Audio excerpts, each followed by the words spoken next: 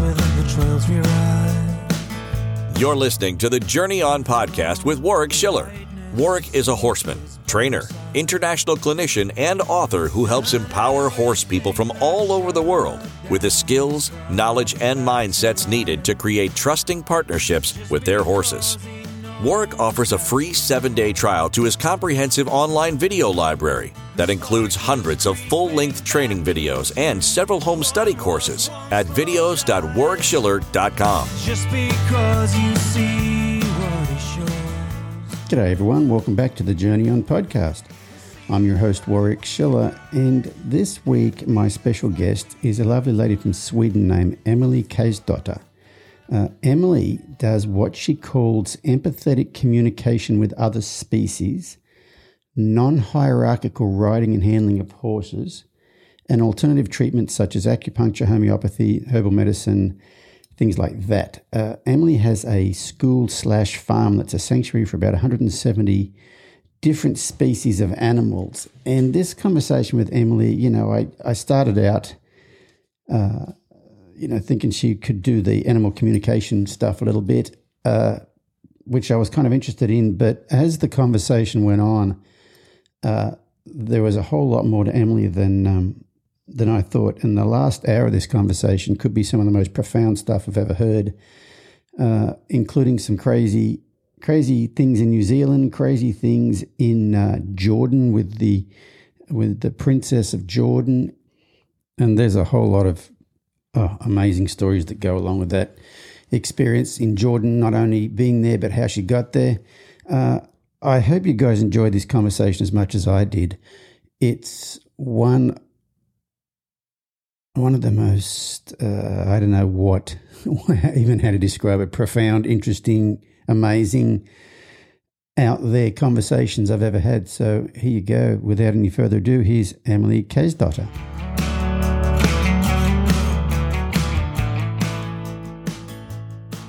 Emelie Cajsdotter, welcome to the Journey On podcast.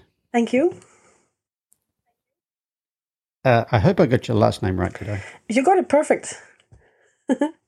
Okay, so there's a little bit of a story about that last name. Why don't we start out with the little story about your last name? You're in Sweden, is that right?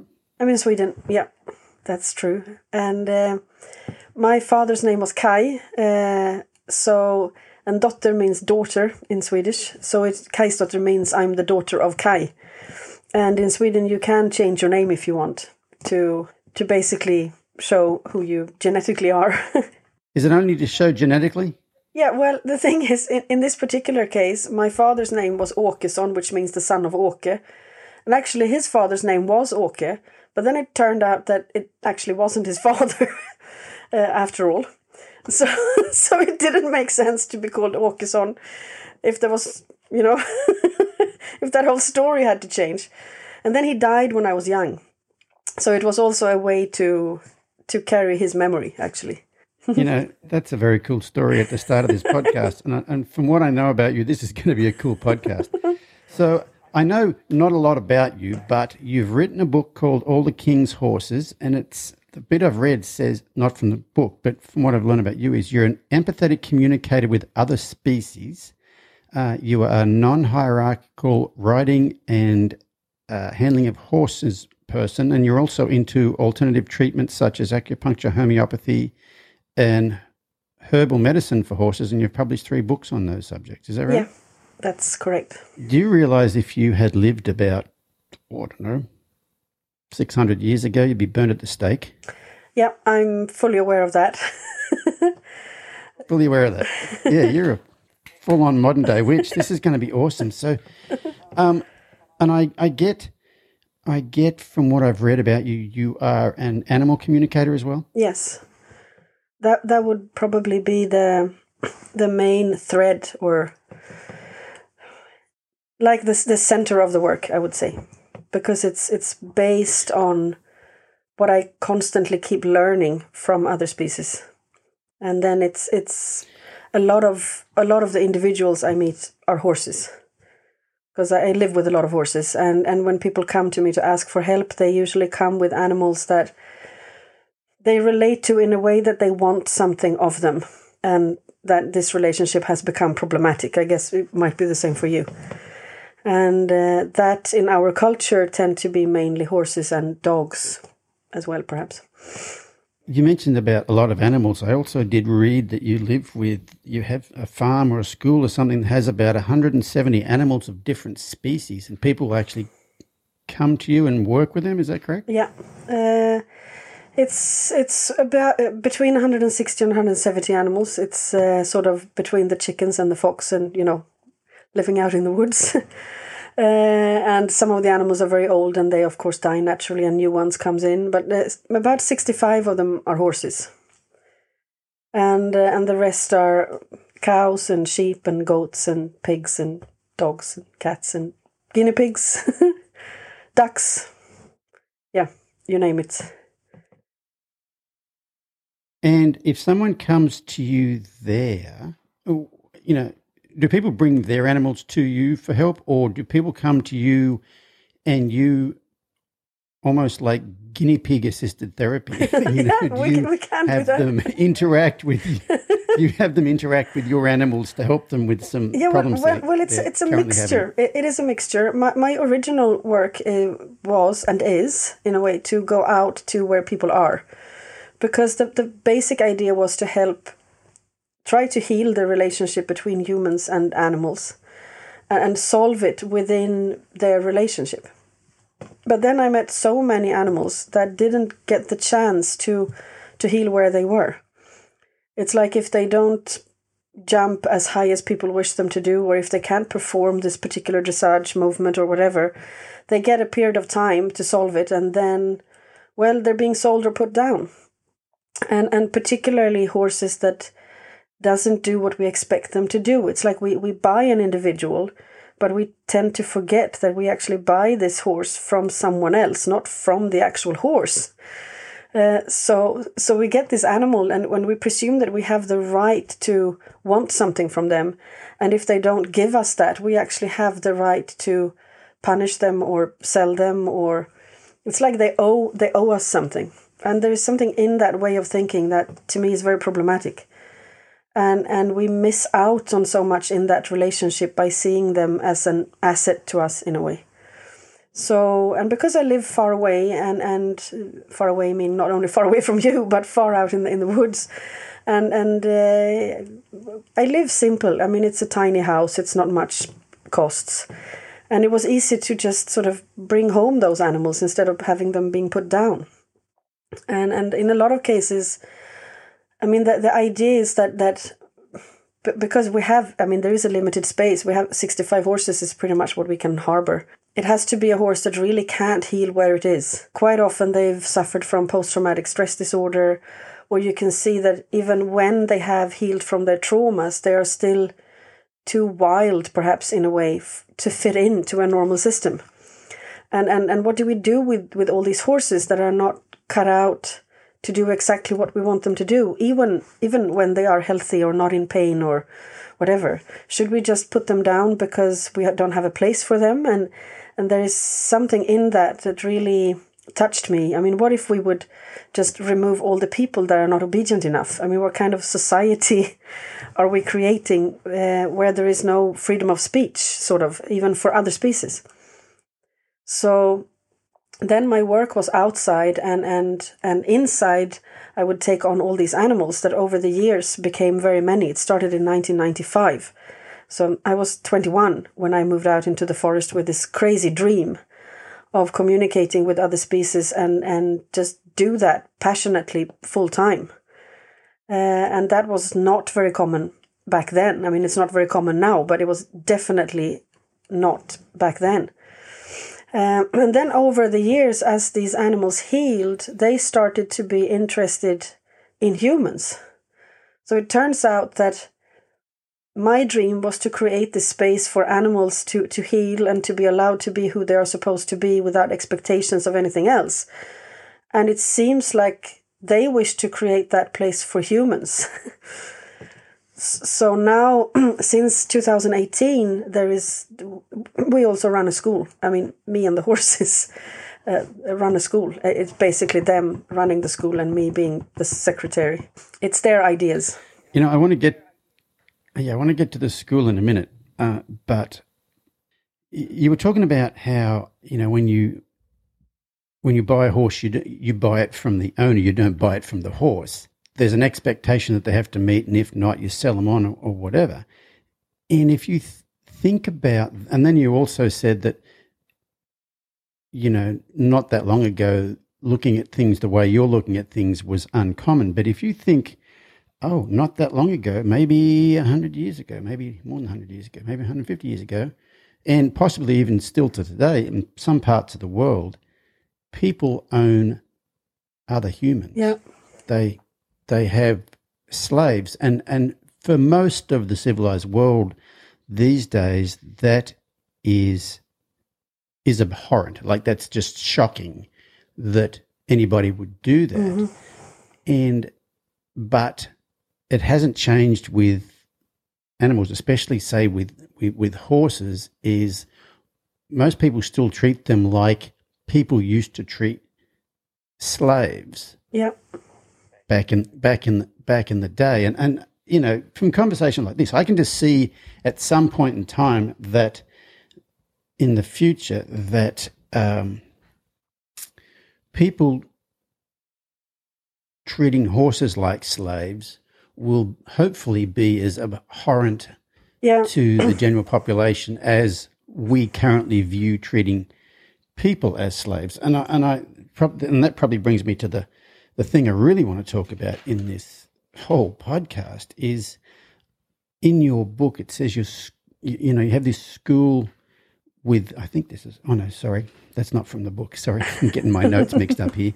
But this school, I read somewhere, it says you have this school with the aim of expanding consciousness and for humans to learn more about themselves through their relationships and interactions with other species.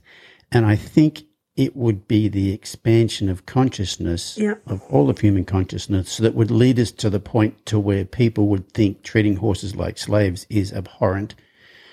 And I think you touched on it here a second ago, that, and I have found this with my work over the years, is that if you can have a relationship with them, they would love to even the worst horse that, people say, this horse doesn't like people or whatever.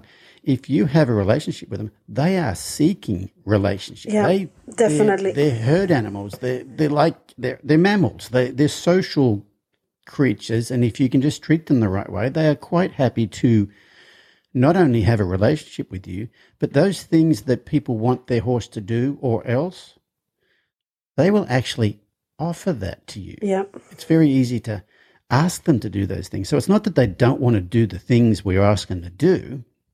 I think it's they don't like the way they're treated. Yeah. And they don't like the way they're asked. But anyway, I'm not telling the podcast, you're telling the podcast, No, but I want to talk about this.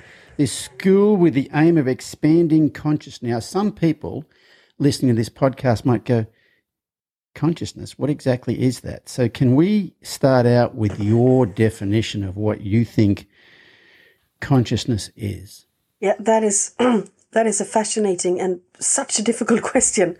But actually, only last week, there was one of the horses who was helping a person that came, because some people come to look for private sessions with the horse, or usually they come to the herd, and then one or two horses or a few horses will come out to help that particular person.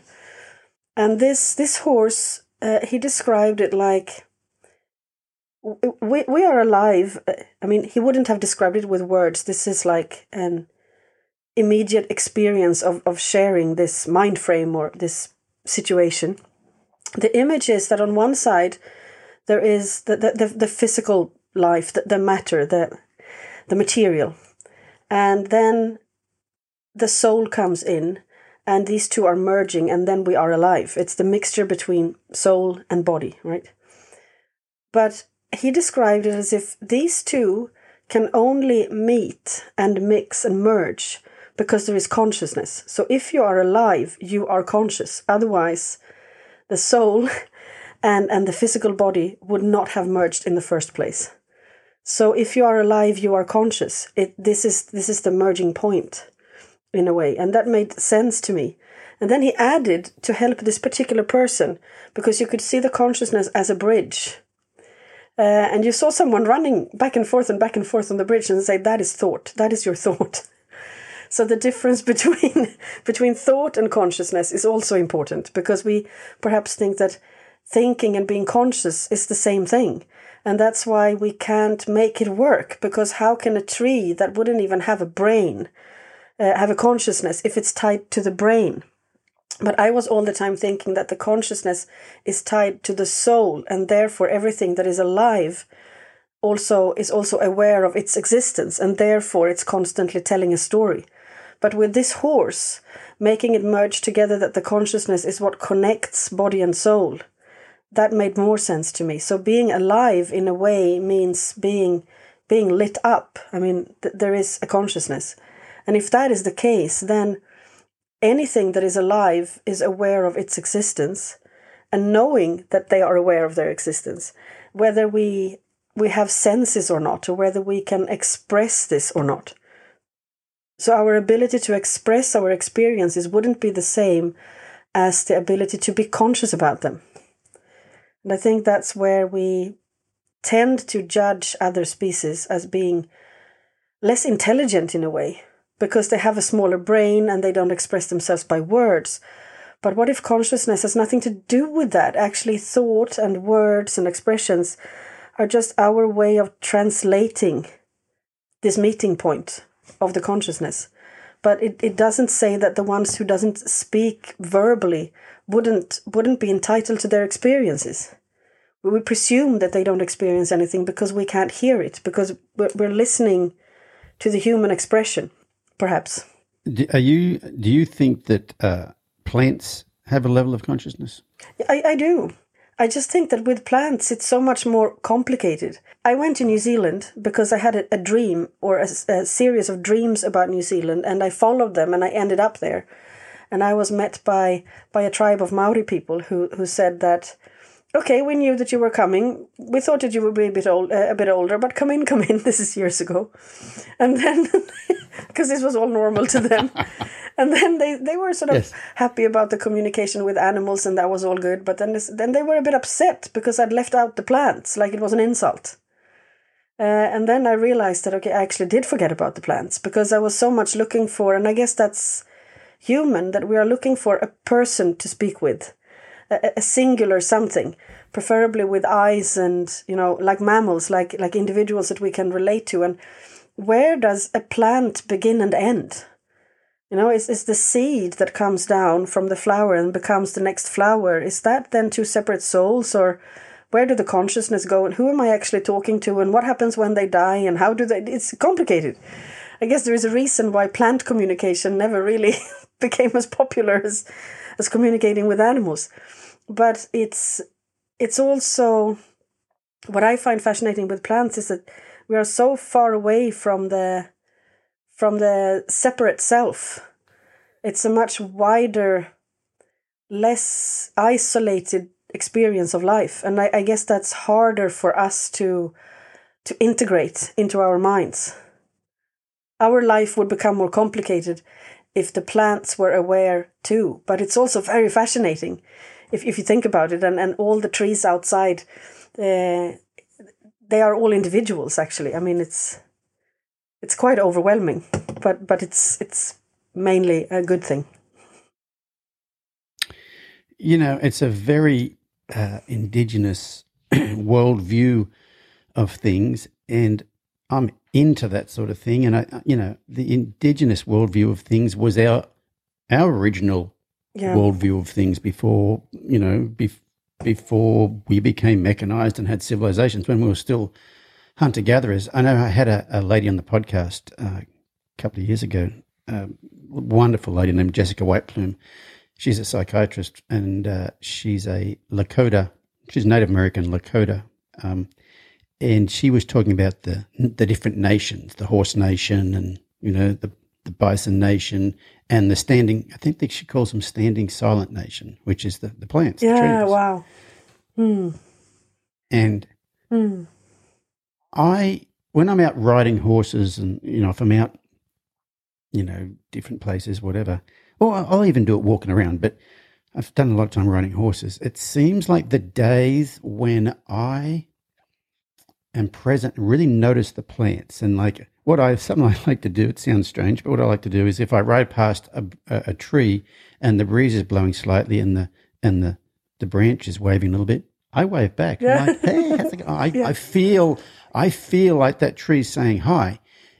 But what's funny is the days that I've done that, I see so much more wildlife. Wow. On the days where I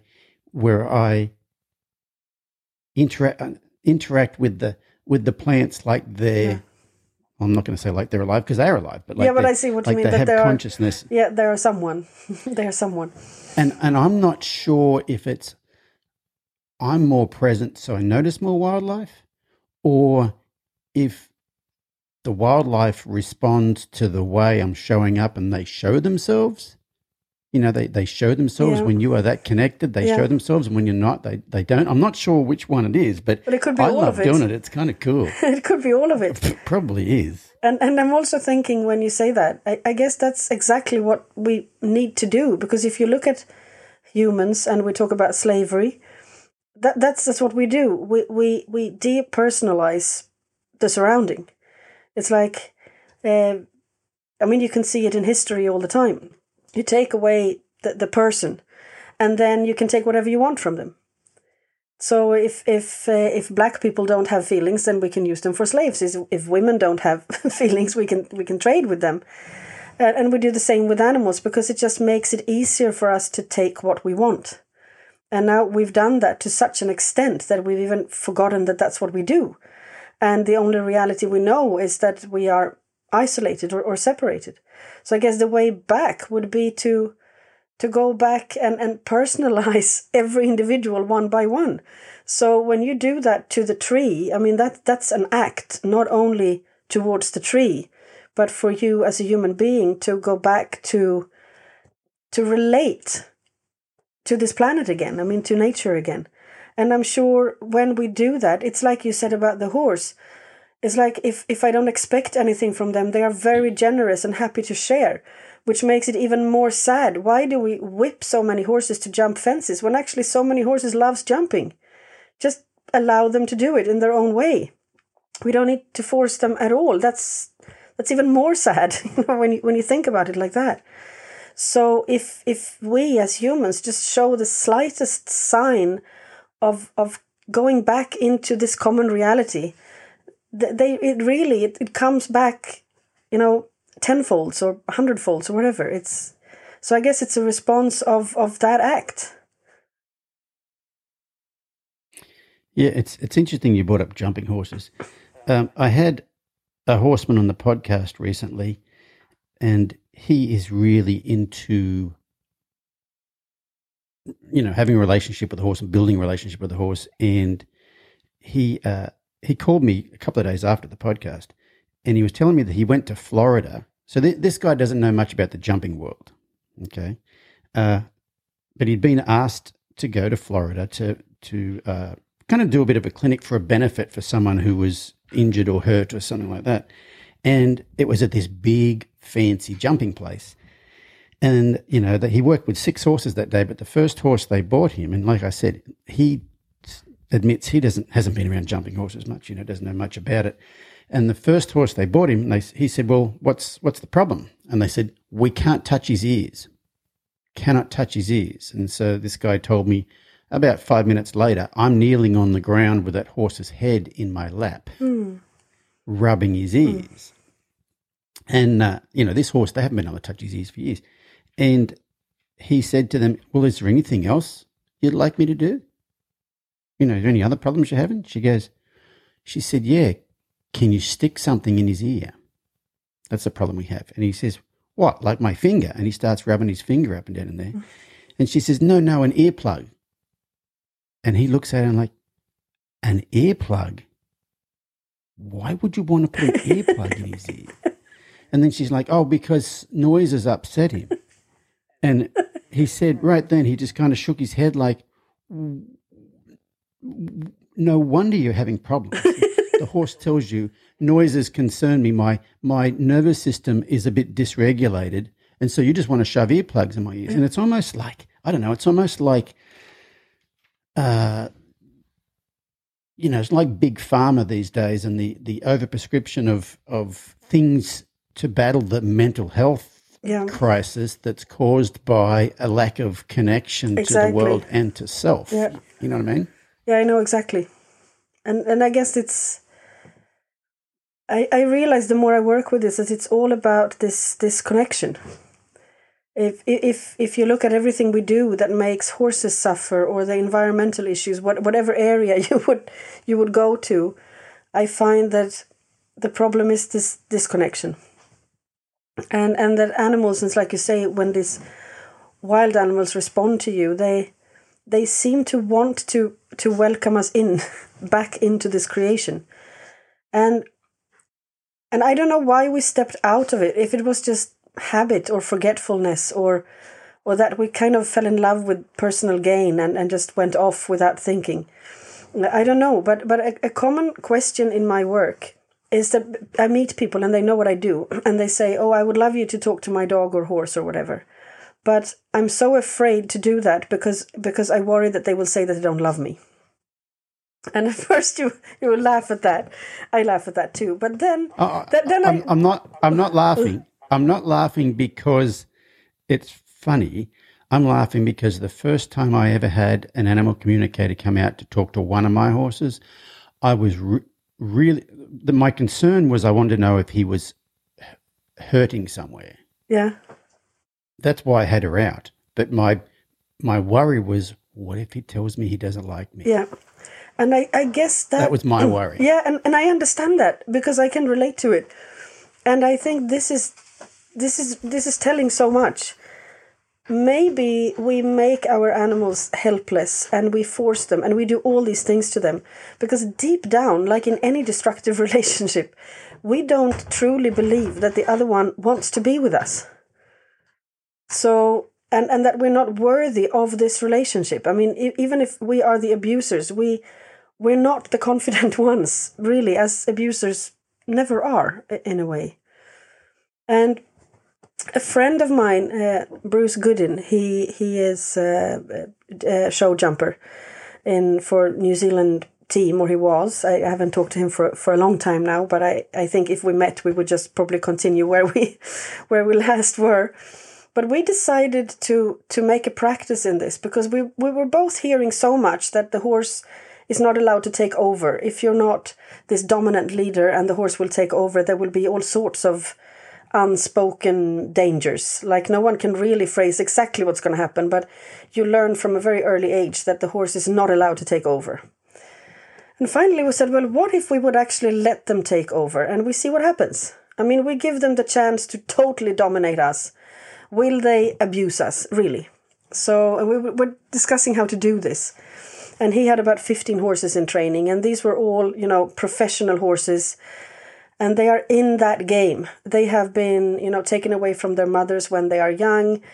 They were broken in quite a brutal way at a young age, and everything is expected of them, and they are expensive. You know the situation. You would understand if they were sick of humans. It wouldn't be a strange thing, right?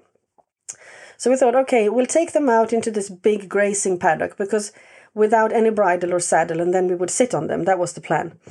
And we thought, because if the area is too small, then they will perhaps not show a natural behavior.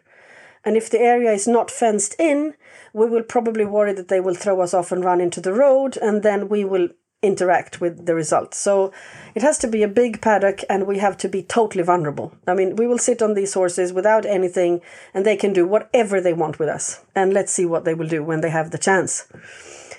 I fell off more than him because I'm smaller, I have short legs, and he's a better rider.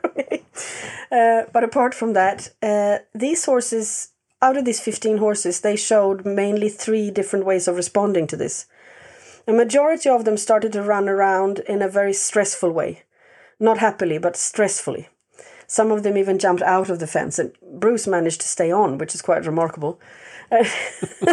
Anyway, then some of them just went to the gate and wanted to go back into the stables, which is a little bit sad. And then there were 2, mainly one horse, that he didn't do anything. He didn't even put down his nose to graze, without being told so by the rider. That was heartbreaking, actually. He was totally obedient. So that went on for a while, and the people around started to wonder, what this Olympic rider is actually doing with his horses. And when you say a while, do you mean like days, weeks, months? Weeks. What do you mean? Weeks. We just continued because we really wanted to see what was going to happen. And I was going on and off because he lived like a couple of hours drive away. So he would do it all the time, also with his grooms. And I would come and go. So this went on. And this little Japanese guest rider came down and he looked at us and he said, "Oh, the Mongolian Pony Club." and then something interesting started to happen after a couple of weeks or something like that, a while, that you could see that they continued doing these things, but all the horses that used to have tensions, pain in their backs, stiffnesses, you name it, that started to disappear. So all of those tensions went, and then they stopped with all these stressful reactions. Like the ones running around stopped running around, the ones that went to the gate felt more secure in the paddock, and the one that didn't do anything started to graze. So that was nice. And after that, all of them, without exception, this is not scientific research, but 15 out of 15 horses, after all of this had happened, they turned around to start to communicate with us. They literally, when we were sitting on them, turned their heads around to look at us. So it's like you say, they do seek communication. So it must be, it's not in them, it's us. We presume that they don't want to be with us. I don't know why we have this lack of inner sense of inner worth or inner value or dignity. I don't know how to phrase it. But I guess that's why we create such destructive relationships with our surroundings, because we act like bullies. When there really is no opposing force. They will test us. They will do anything to try to figure out who we are. But there is nothing evil in that. They're not spiteful. It's not that a herd animal will wake up one morning and decide to do what's most harmful for the rest of the group. It's just not going to happen. And to me, that was really a starting point of moving forward with this work. Because it's like, now I know that we don't need to do all these things to make them do what we want. Because I'd come to the conclusion, if I have to do all these things, then I will have to stop being with horses because it just doesn't work for me anymore. And to me, they just proved that they are naturally kind. And we take that for granted, or we presume that they are against us and start the relationship in quite a shocking way. It's like we take in a young horse and start hitting them on the head for biting us, and they have no idea because they don't. Out of all the thousands of animals I've met in these 30 years of work, they never know why we hit them. They can never explain it. They don't learn a single thing from it, except that we are unpredictable. For about the last, maybe 6 years, about 6 years ago, I started looking at horses nipping in a completely different way. And I started to look at it as in trying to engage with us. Yeah. They're not trying to hurt us. They're trying to have a dialogue with us. And what I had started doing was every time a horse's nose came towards me to nip me, I would just cup my hands and let them put their muzzle in my hands. And if they want to rub their teeth on my hands, they can do that. But I stopped correcting it because I used to correct it, and probably not in a nasty way. There's nasty ways to do it, but I used to correct it anyway. But I started engaging with them, and I noticed it got less and less frequent, and eventually they kind of almost stop doing it. They will come over and nuzzle you, but they won't nip you anymore. And what the current belief I have now is they are checking to see if you are present. Yeah. And if they check to see if you are present enough times over a long enough period of time, and every time their mouth comes towards you, you are aware it's coming and you meet it there. You're like, hey, how's it going? You basically get a check mark beside your name to say, he's present. Yeah. I don't have to check and see if he's present. He's trustworthy. And I'm a big fan of there is a couple of researchers here in America, human relationship researchers named John and Julie Gottman, and they have a thing called the Gottman Institute in Seattle, Washington. And they're basically America's leading researchers on human relationships. And they can watch a video of a man and woman talking for 5 minutes and, like a couple talking for 5 minutes, and they can tell you within like an 85% accuracy whether they will still be married in 5 years. Because there's a lot of little things they notice. And the biggest thing that John Gottman and Julie Gottman too is on about is what they call bids for connection. And one of the people will make a bid for connection, and it can be met in one of three ways. What they call turning towards, turning away, and turning against. So let's say, my wife and I are outside one day and she says, it's a beautiful day, isn't it? Turning towards would be me going, yes, it is a beautiful day, isn't it? Okay. If she says it's a beautiful day, isn't it? Turning away from would be, whatever, kind of. But turning against would be, don't be stupid, it's bloody cold wind. Yeah. And turning against, turning away and turning against, I think they said you've got to have, in order for a relationship to work really well, you've got to have, you've got to have more turning towards than turning away. Yeah. And I talk about this at clinics a lot, because that engaging of their mouth, when their mouth come towards you and they go to nip you, if you can turn towards, like, hey, you want to say hi, how's it going, sort of thing, that's turning towards. If you ignore it and like step back out of their way, that's almost like turning away from, and then slapping them or correcting them is like turning against. Yeah. And once you realize that they are just trying to create a dialogue and you engage in that dialogue, the whole dynamic changes. I mean, that's one little thing that I'm really on about these days with people, because horses do it all the time and people correct them all the time without realizing that that's the start of the dialogue, and you're basically saying, I am not available to talk to you. Yeah, definitely. And then you get all the fallout from that, and then people want to know how to correct that thing, and then that thing, and then that thing. But for me, I think that's a huge beginning of the whole thing. There's a lot of things that come from that. I totally agree. And also just to start the practice of seeing that the outside world is kind, it is a possibility of kindness. So we don't need to, exactly what you say, turn against everything around us. I mean, we have somehow made nature our enemy. And we can't live without it. We're part of it. It's not really going to work all the way to the end. And I think as something that looks like a small exercise like that, I think for your client to start to change the look of his horse and have a meeting point in such a small thing as nipping, it is still groundbreaking, because it is one step towards seeing the kindness in the other one. And it's going to be a huge difference for that particular horse. It's interesting. Before we got on here, I was actually editing some video from a clinic I did probably 6 months ago.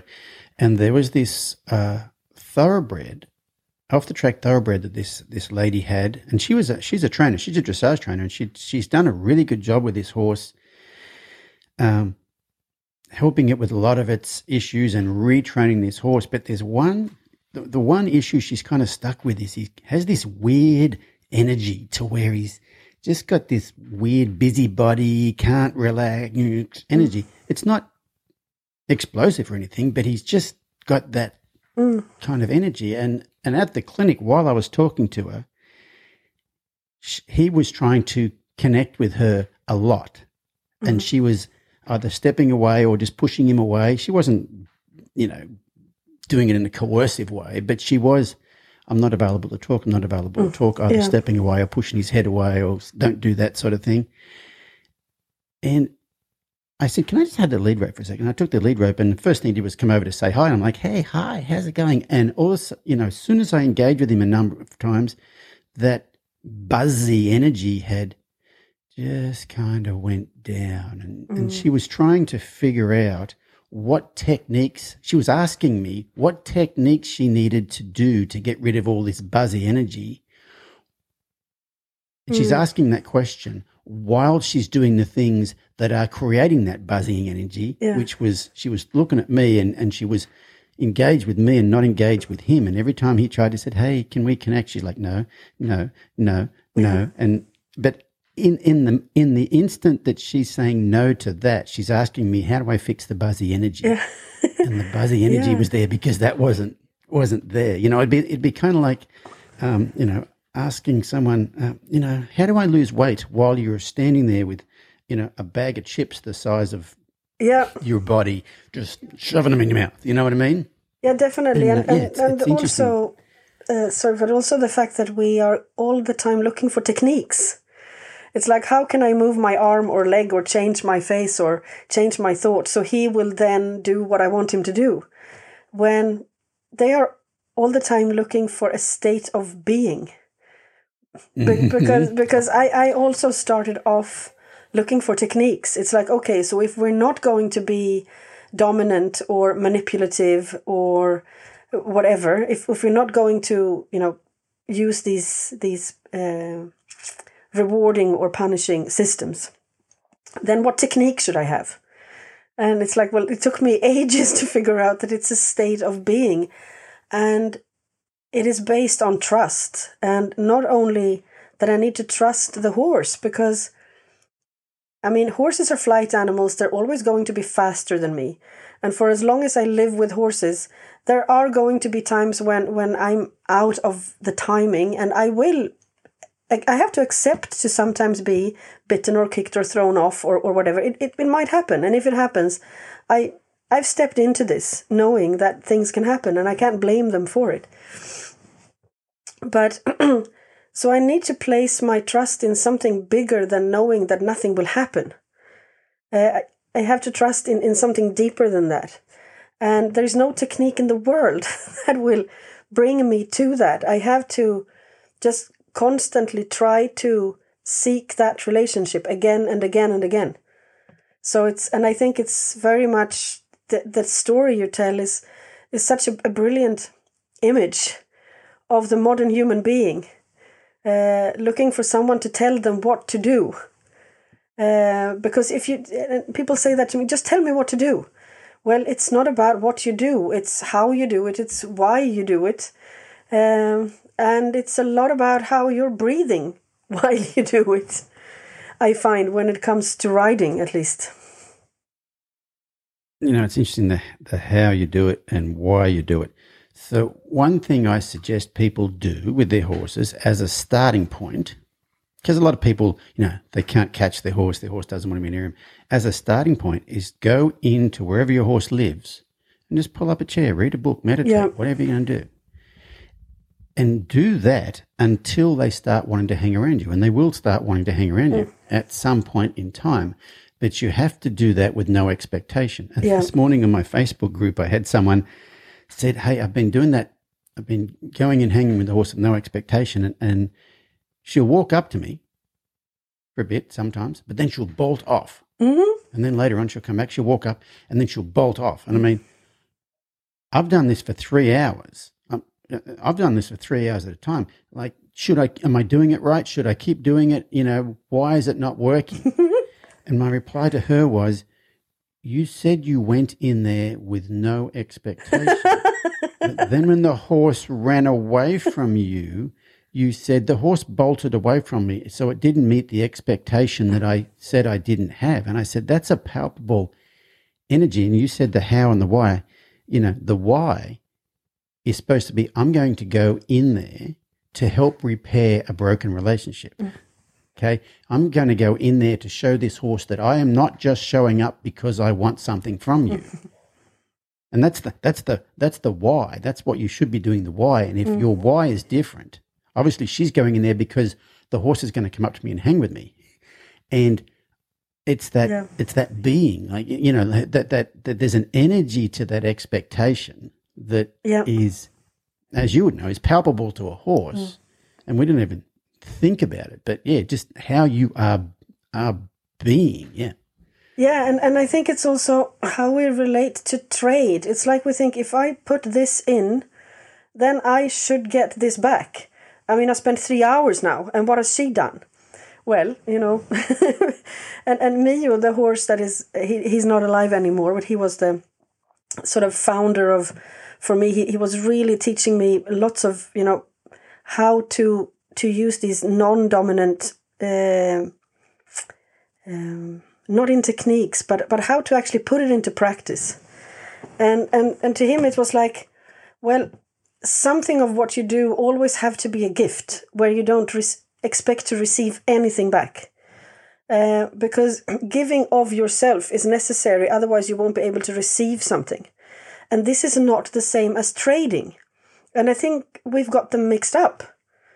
So that's where our expectations come in, that we think that we are trading with individuals, and somehow we know that that's not really the depth of a relationship. I wouldn't want to have a trade relationship with the one I'm married to, or to my best friend. We kind of know that. It's like, well, you know, I bought you coffee last time, I expect you to buy me coffee this time, or otherwise our friendship is starting to be shaky. It has to be based on both of us are giving without an expectation of receiving. And then comes the curiosity. And I think in the story you tell, this horse is showing curiosity, but she knows that if she gives, you know, half of the hoof to this person, she might want the entire horse for something. So she goes there and she makes sure to be safe again, because she could be caught by these expectations. It's like, oh, we had such a nice canter, so now I want 3 more rounds because I know you can do it. Well, now you've ruined the trust. It's very easily done, because now I know you can do it. And you hear people say that a lot. Why don't you jump the fence? I know you can. Well, that is so not the point. So I think it's our idea of trading, and you see it with lots of interactions with nature. It's like, okay, we cut this tree down. We cut lots of trees in Sweden. So we think, okay, if we just plant a new one, that's fine. Well, it's not going to be exactly the same. It's all these insects and other species living around it. It's so much around the atmosphere when these two individuals meet. So we need to sit still for long enough to all of that to settle. And I mean, that could take years. It could. But I remember the pony that I had my first encounter with in this expansion of the self to include someone else than myself.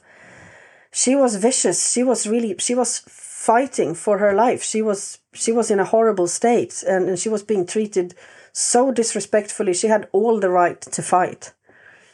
And she was biting and kicking me as well, and I knew that was going to happen. But after 1.5 years of that, every day I went to the riding school with my little bucket of brushes, because I believed I had to groom her, and she hated it, and I believed I had to do it. And she would bite me and kick me. And after 1.5 years of testing me out, she put her muzzle here, and she was breathing into my ear. And I will remember it for as long as I live.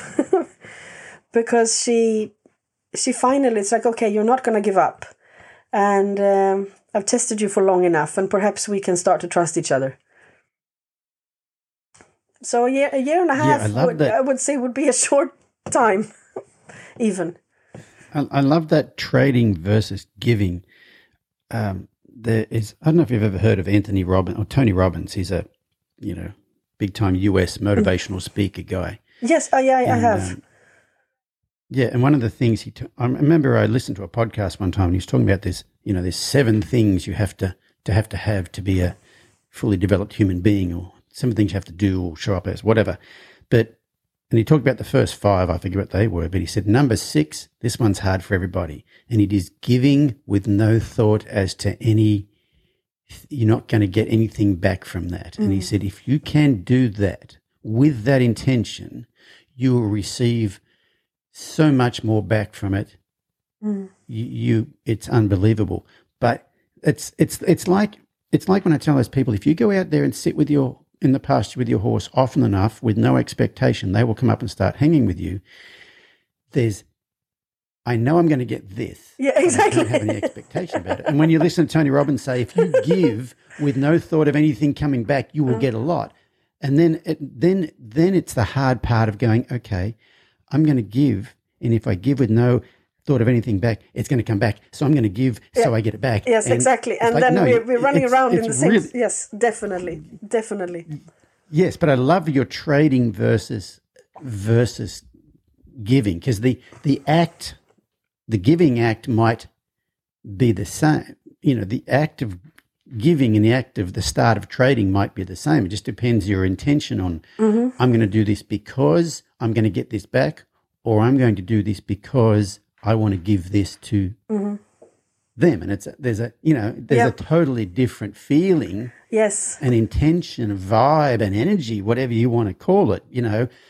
There's a totally different connection with the divine, if you want to look at it that way. Yes, oh, definitely. From those two yes, and different acts. And I think one would come out of the self and one would come out of the ego.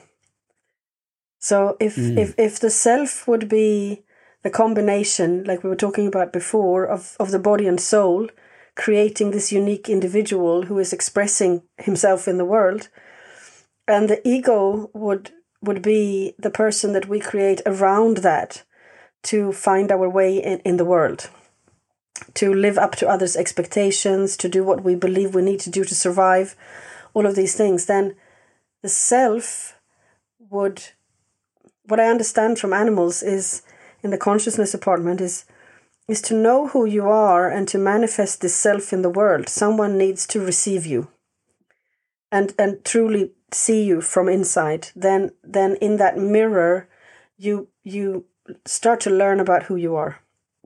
Now, if no one meets you in that way, which is highly likely, sadly for many of us, then we will have this gaping hole inside of us. And around that gaping hole, there is no connection to the soul or the eternal or whatever we can trust that is bigger than ourselves. And around that fear, we build the ego. And the ego knows that it's constantly dying. So it needs food all the time. And the food is mainly confirmation. So I need the horse to constantly confirm that I'm doing the right thing, that I'm okay, then whatever. And that's not really the role of the horse. That's not the role of anyone. I have to find that, I have to meet that need in myself and go into that deep, big hole of emptiness before I can change that. While the self, I think, is looking for closeness, for relationships with the world. It's like, you see, anything that is alive, after it knows itself, it starts to want to know everybody else. I mean, we do want to interact in this world, no matter what species we are. But the ego is insatiable. It will never be full. The ego will never be content with, no matter what the horse is doing. They can always do it more or better, or we can always continue. So I guess what we have, like you say, is this parallel road where the self and the ego, it looks exactly the same, but it's actually opposite. It's like giving and receiving looks like trade, but it's actually, like you say, it's a completely opposite feeling. It's a completely opposite experience. But looking at it from the outside, there is not a big difference at all. All the difference is in the inner experience. And to understand that, you probably need to have experienced both, so you can compare them with each other. I mean, if you've really ridden a horse that truly wants to carry a human, that doesn't do it to be polite or for lack of punishment or whatever, and someone who actually chose you, you will never forget that difference. But if you haven't had that experience, then you will probably settle for just having a horse that doesn't hurt you and make you feel that you have some control of your life at least. Some of the stuff you're talking about there, about the ego and the self,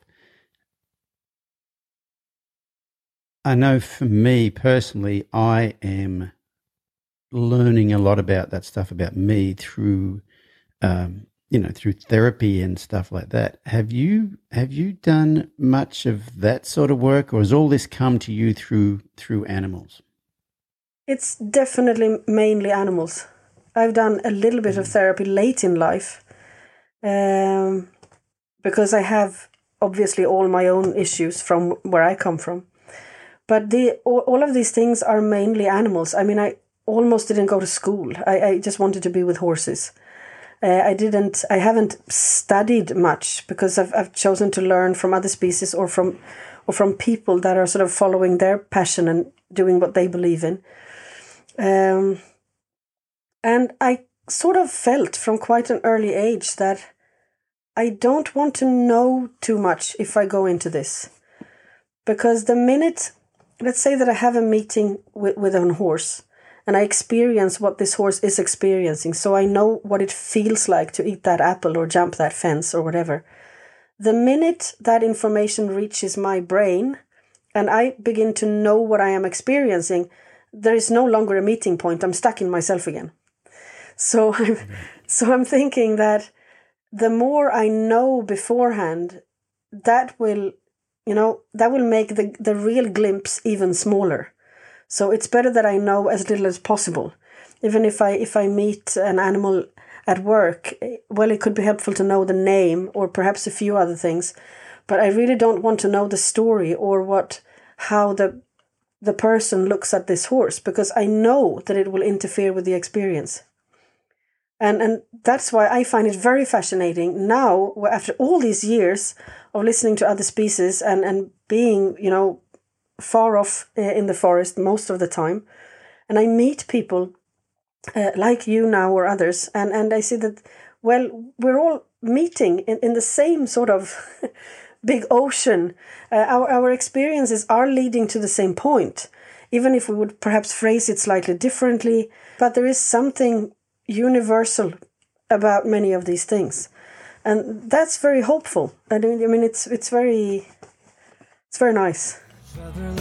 Warwick is happy to announce his first book, The Principles of Training, Understanding the Relationship Between You and Your Horse and Why Effective Training Works, is now available. After a lifetime of working with horses, Warwick has categorized every horse training method into 12 foundational principles. Understanding the intricacies of these principles will allow you to make the most educated horse training decisions on your horsemanship journey and is a must-read for any horse owner.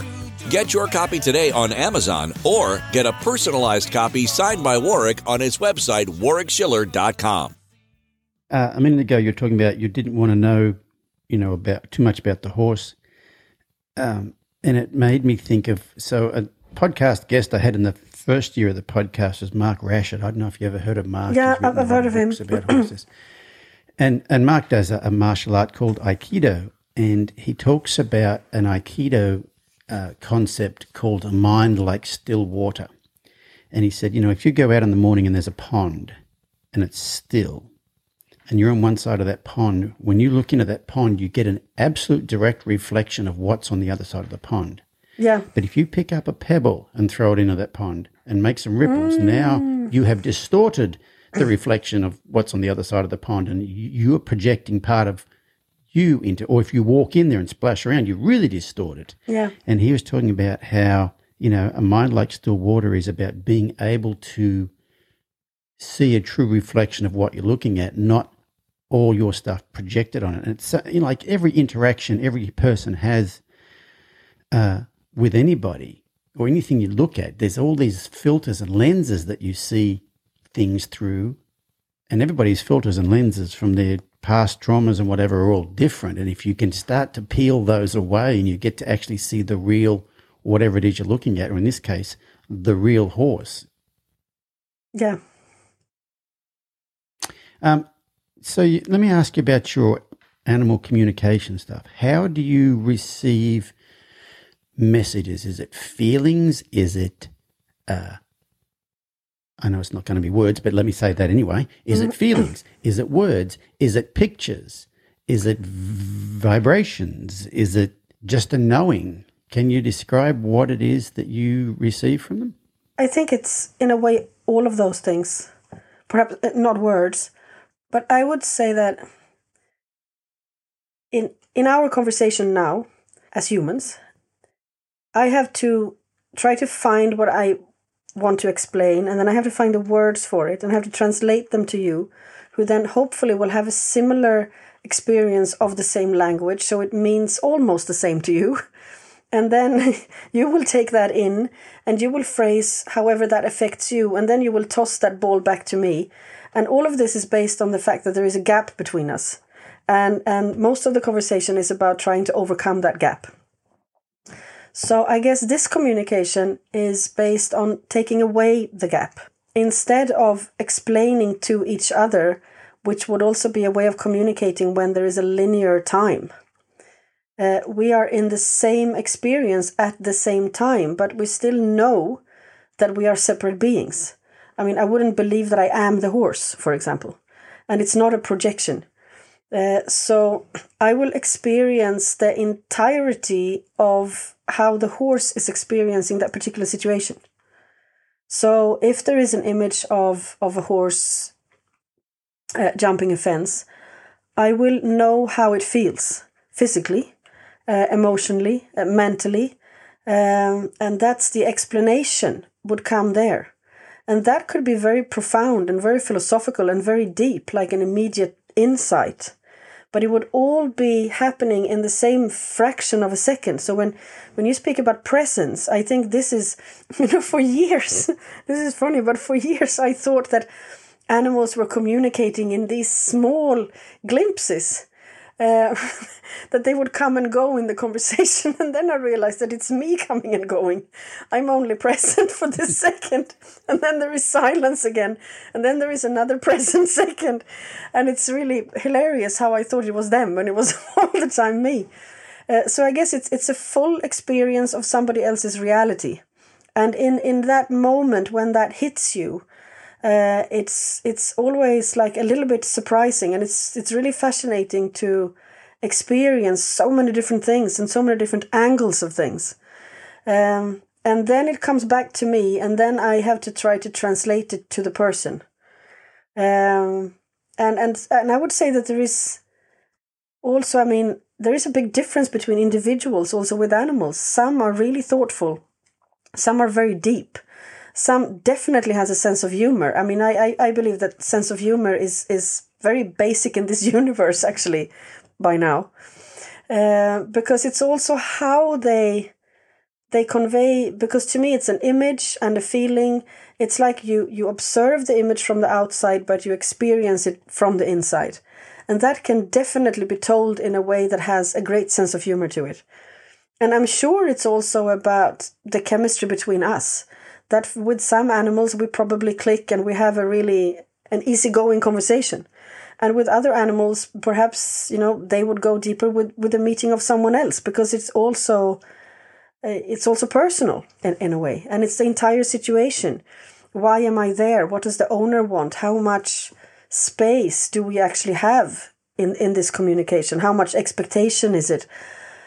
How much, I mean, it took me years to understand that all the horses that are explaining that they want to do anything for the owner and they are afraid of being sold and they just want to be nice, it's perhaps not who they really are, but that's all that they think they can be. Because it's like with humans or with children, we can make them believe that they are limited or stupid by all the time treating them like that. And it will affect their self-image. And if they are put in a herd with horses that can really help them to heal, or put in a situation where humans respect them in a different way, it will take out a different personality. So it's also the limitation of the situation, definitely. What a complex subject. It really is. Where did this, when did this animal communication start for you? Well, it started at a particular point in time when I was 11 years old and riding in a riding school in a city center. Very, I would say, traditional riding school.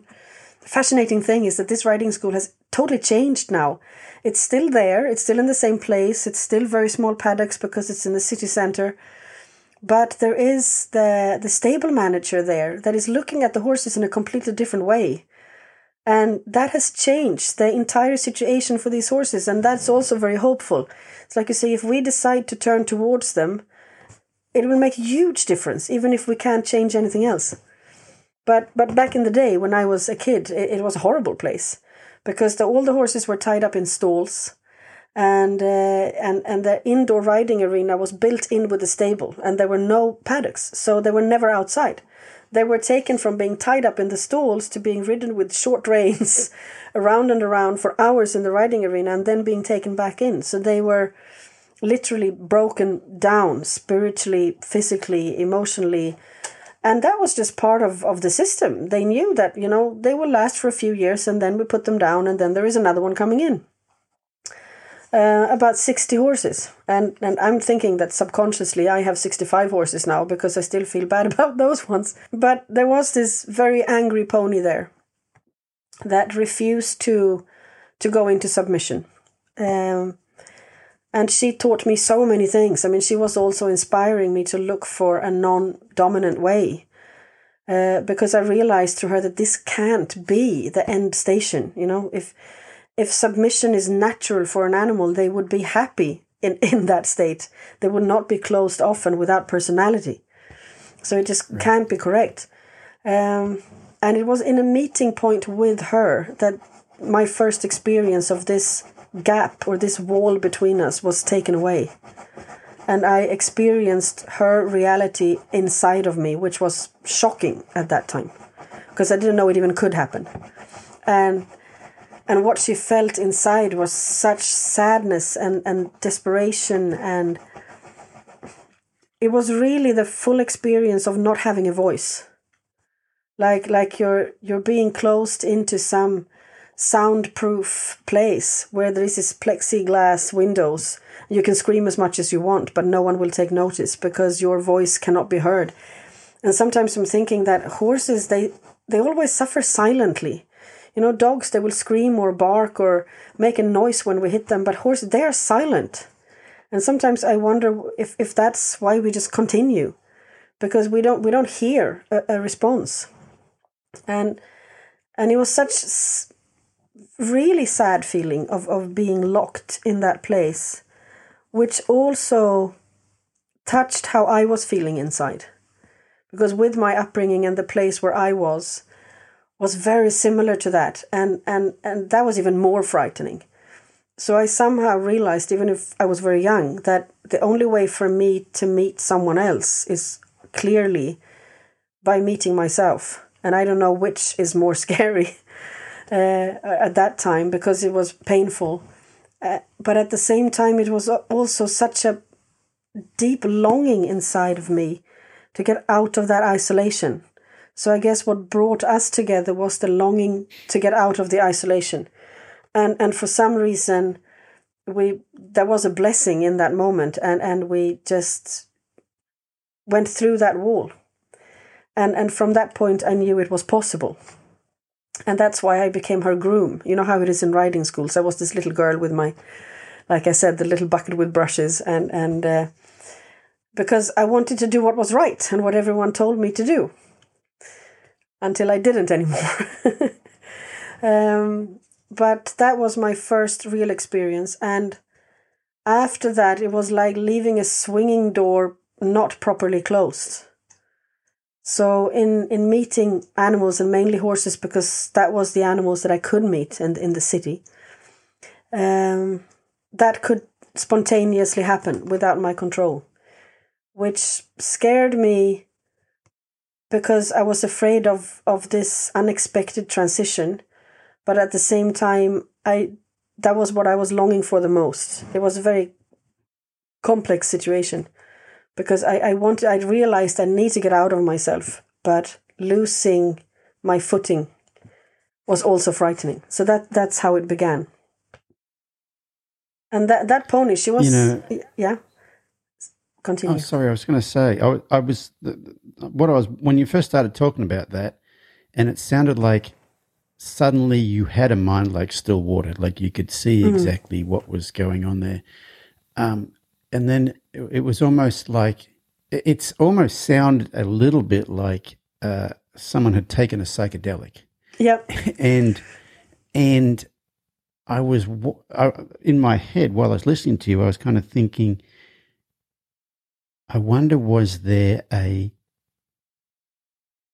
traumatic event that happened to you that triggered that? But then you said, I had that, or was it a slow burn? And you just said, I had this longing, like, and so, I think the dark night of the soul thing, the rock bottom, the place to where you just can't take any more is actually a good place to get to, because that's when I think the swinging door I totally agree. To open. I think if I wasn't so traumatized as I was, I mean, my father died when I was 5 and I witnessed that. And my mother had big issues, so she couldn't look after me and all of these things. I wouldn't look for a way out if I wasn't so desperate. I mean, if I was successful and, a good girl in school or whatever, why would I want a way out? If I'm functioning in this society, even if it's an unhealthy society, I would just continue to try to survive there. But I didn't really have an option, because remaining in that place was impossible. I had, like you say, the dark night of the soul. I knew from a very young age, and I grew up in a city, if I find a drug, any drug that would take away this pain, I will be on it for the rest of my life. So it's highly important that I never touch drugs, and I never did. And after this experience with this horse, I also felt that trying to do any escapism would mean dishonoring this meeting. So I decided not to take that road, but that was a very conscious decision. So I believe, like you say, it doesn't have to go through pain, but pain can definitely be that door, because you're left with very little to lose. I'm thinking, if you're going to open yourself to let someone else in, it means that you're also totally losing control. You're making yourself 100% vulnerable at that moment. And if I've built up a great success around my ego, I have a lot to lose in that point. When you're 11 years old and you're actually not sure that you want to live anymore, then and you feel something in that other one, well, maybe you will take the chance. So I don't believe that pain is necessary for the sake of itself, but in my case, I think it sounds strange, but there are also blessings in that story, even if it sounds bad when you would just tell it. Yeah, when I emailed you about being on the podcast, I included 20 questions that we send to all our guests, and you didn't choose this one, but one of those questions is, what has been your biggest failure and how has it helped you, or something like that? And a lot of times it's that, a lot of times that story is the dark night of the soul thing, and it's the start of the rest of your life. So I asked you before, had you had much to do with like therapy or whatever, and you said you didn't really, especially until later, at least later on. But you seem to know a great deal about consciousness. Have you read a lot about that, studied a lot about that, or is all this kind of wisdom and information you have, has it kind of come through the animals from the divine, or? Yeah, I almost. There's a quote. Yeah. Sorry, there's a quote from your book here I want to read in a minute. I'm going to really ask you about, but go ahead. Sorry. No, I almost didn't read anything. I've read one book over and over since I was 14, and that's one translation of Tao Te Ching. I think you're supposed to say Tao Te Ching with D. Yeah. And it's a translation by Stephen Mitchell that I love it. It's very poetic. And every time I read it, I find a poem that I've never read before. And so if I've done that for more than 30 years, I'll probably do it for another 30 years. And I've taken great inspiration from that book because it really helped me to live with the complexity, or to accept the complexity, I guess. I always have it in a bag, or if I travel somewhere, it's always somewhere in the car, or it's always there. But I really haven't studied much. Then when I ended up in Jordan, which I eventually did, the the experiences with the Maori people took me to Jordan, and then back to between the Hashemite horses in Jordan and the Maori communities in New Zealand. It's a very interesting mix, but I guess the indigenous is very important there. I met Sufi people, and they were able to phrase some of the things that I had experienced. It was the first time I met humans that could phrase things that I didn't know how to put words on. And that was the first time I met spiritual seeking people that were speaking about expanding the self, the way the animals described it. Because many animals I meet, they seem to, it seems to be very important for them or for us to understand the difference between the eternal, like the soul, or the tangible, pretty much everything else. And that when humans do that, we seem to evaluate the eternal a lot more because it's lasting, so it's a little bit better, and we shouldn't, pay too much attention to the body or thought or feelings because they will all vanish. But the animals seem to do the opposite. They notice this difference and they think, well, if the soul is going to be there all the time, then why not enjoy this body? Because that's not going to be there all the time. And there is such a passionate love for life if you sort of let the animals guide you on a spiritual search.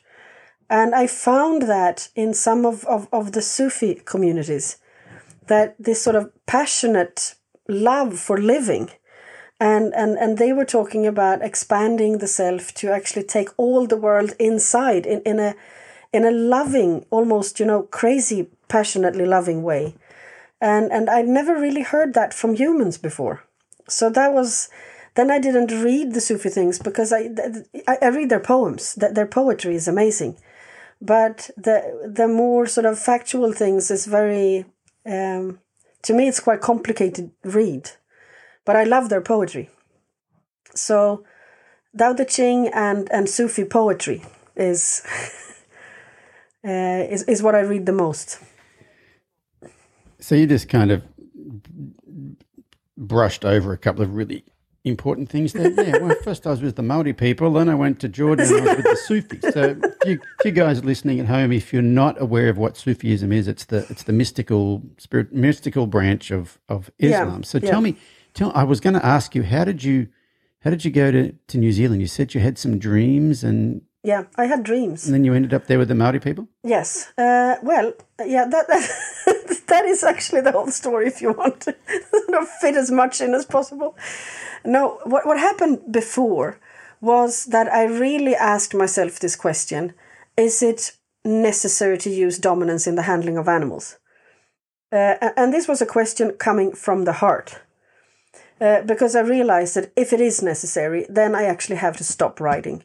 And riding horses is probably, it's one of the things I enjoy most in this life. So if I would really have to stay true to myself in not being dominant, and I would then have to stop riding, that would be a huge thing for me. So this was a real question to God, basically. I need an answer. Is it necessary to use dominance in the handling of animals? Then the dreams started. It took a while for me to connect them. But then I started to have dreams about New Zealand and very particular, like where to go and dreams like at night. Like you dream. Did you know anything about New Zealand before that? No. This is so embarrassing. Okay, this is extremely embarrassing because I was dreaming about the North Island, but I didn't figure that out. So I bought my ticket to New Zealand and and I'm sitting on the plane. And the woman next to me says, so are you going to the South or the North Island? It's like, sorry, I didn't know there were two. That's horrible. I mean, I'm sorry, anyone from New Zealand who might listen to this. That was very ignorant of me. Yes. And then well, I wasn't questioning your knowledge of New Zealand. I was just wondering, are these dreams coming to you because you saw a TV program about New Zealand and about the Maori people? You read something, or these are just downloads from somewhere? Yes, it's from somewhere. Okay. And I figured out, like you said in the beginning, that if you don't follow what you're supposed to be doing, then you will have stronger signs and eventually you will be dragged to wherever you're supposed to be. And you can do that kicking and screaming, but you're still going to be dragged to where you are supposed to be. And I tend to make a fuss about it and scream and feel sorry for myself and complain and be very scared and all of that.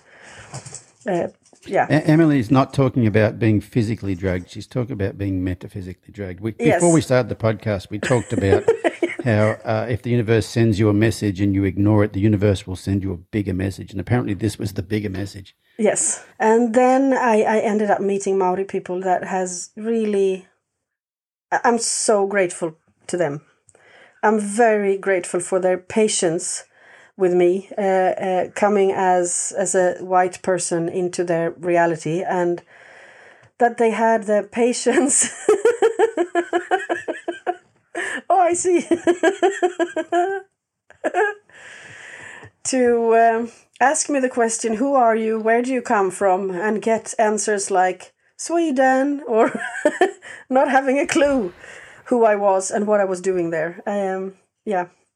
I'm very grateful to them for making me, for teaching me so much about respect, actually. And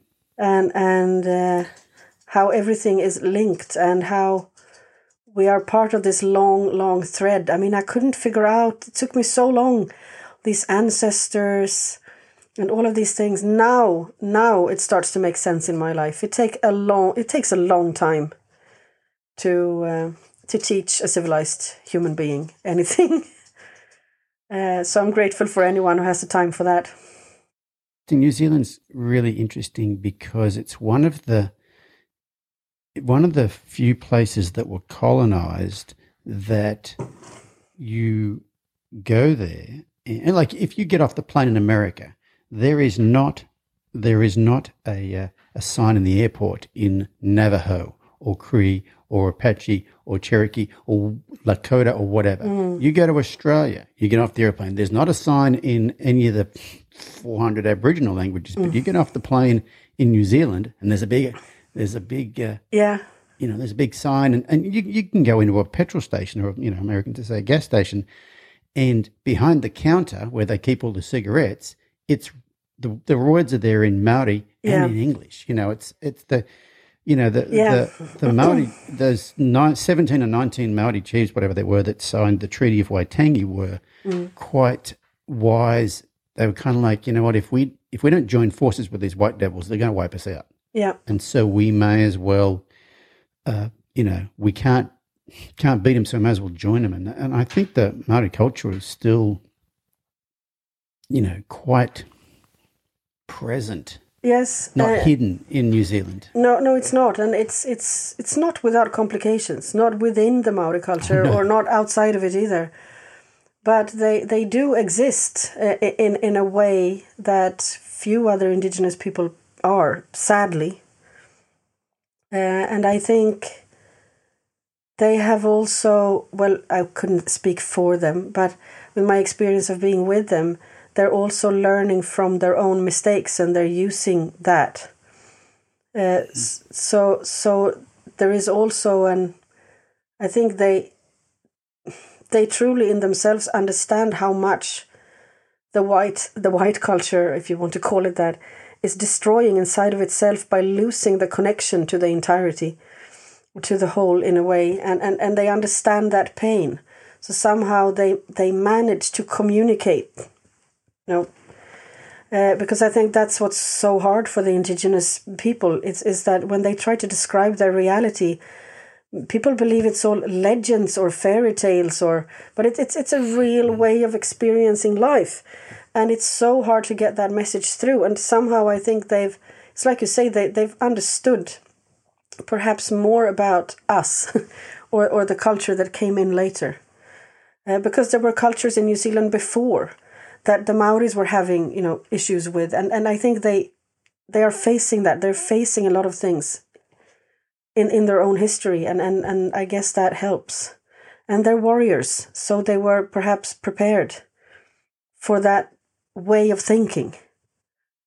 And it's really not uncomplicated. I mean, they have all sorts of issues, but there is also an honesty in facing that. That, I mean, it's... I had a teacher, he's not alive anymore, Wiremu, who was a Maori medicine man, and he used to be a gang member. He'd done horrible, horrible things. And because of that, he wasn't judging others. So people who had done horrible things, they would come to him for guidance because they felt that they could come with their entire story. They were not going to be judged. And I learned a lot from that. That we're not going to get through this by judging each other and looking down upon people that don't do what we think that they should or whatever. We're in this together. We are facing very similar obstacles on our way, and it was very good to be with him and see how people would come to him from all walks of life, and they were always welcome in his house. How did you get from New Zealand with the Maoris to Jordan with the Sufis? Yeah. How much time do we have?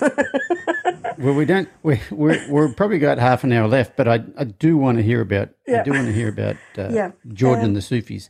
You know, before you go any further, I had a guest on the podcast probably in the first year named Shay Stewart, and Shay Stewart does craniosacral work on horses, and you know a bit about alternative therapies. And in order to do craniosacral work, you have to be really in tune with your yes own body and energy and all that sort of stuff. And I was trying to figure out, you know, Shay's journey. How did she end up?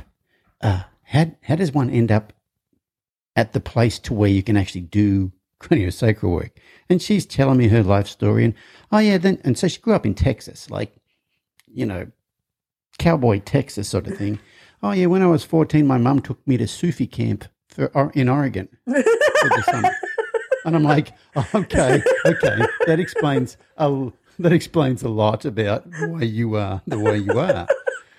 Yeah, so let me hear your Sufi story. I love that.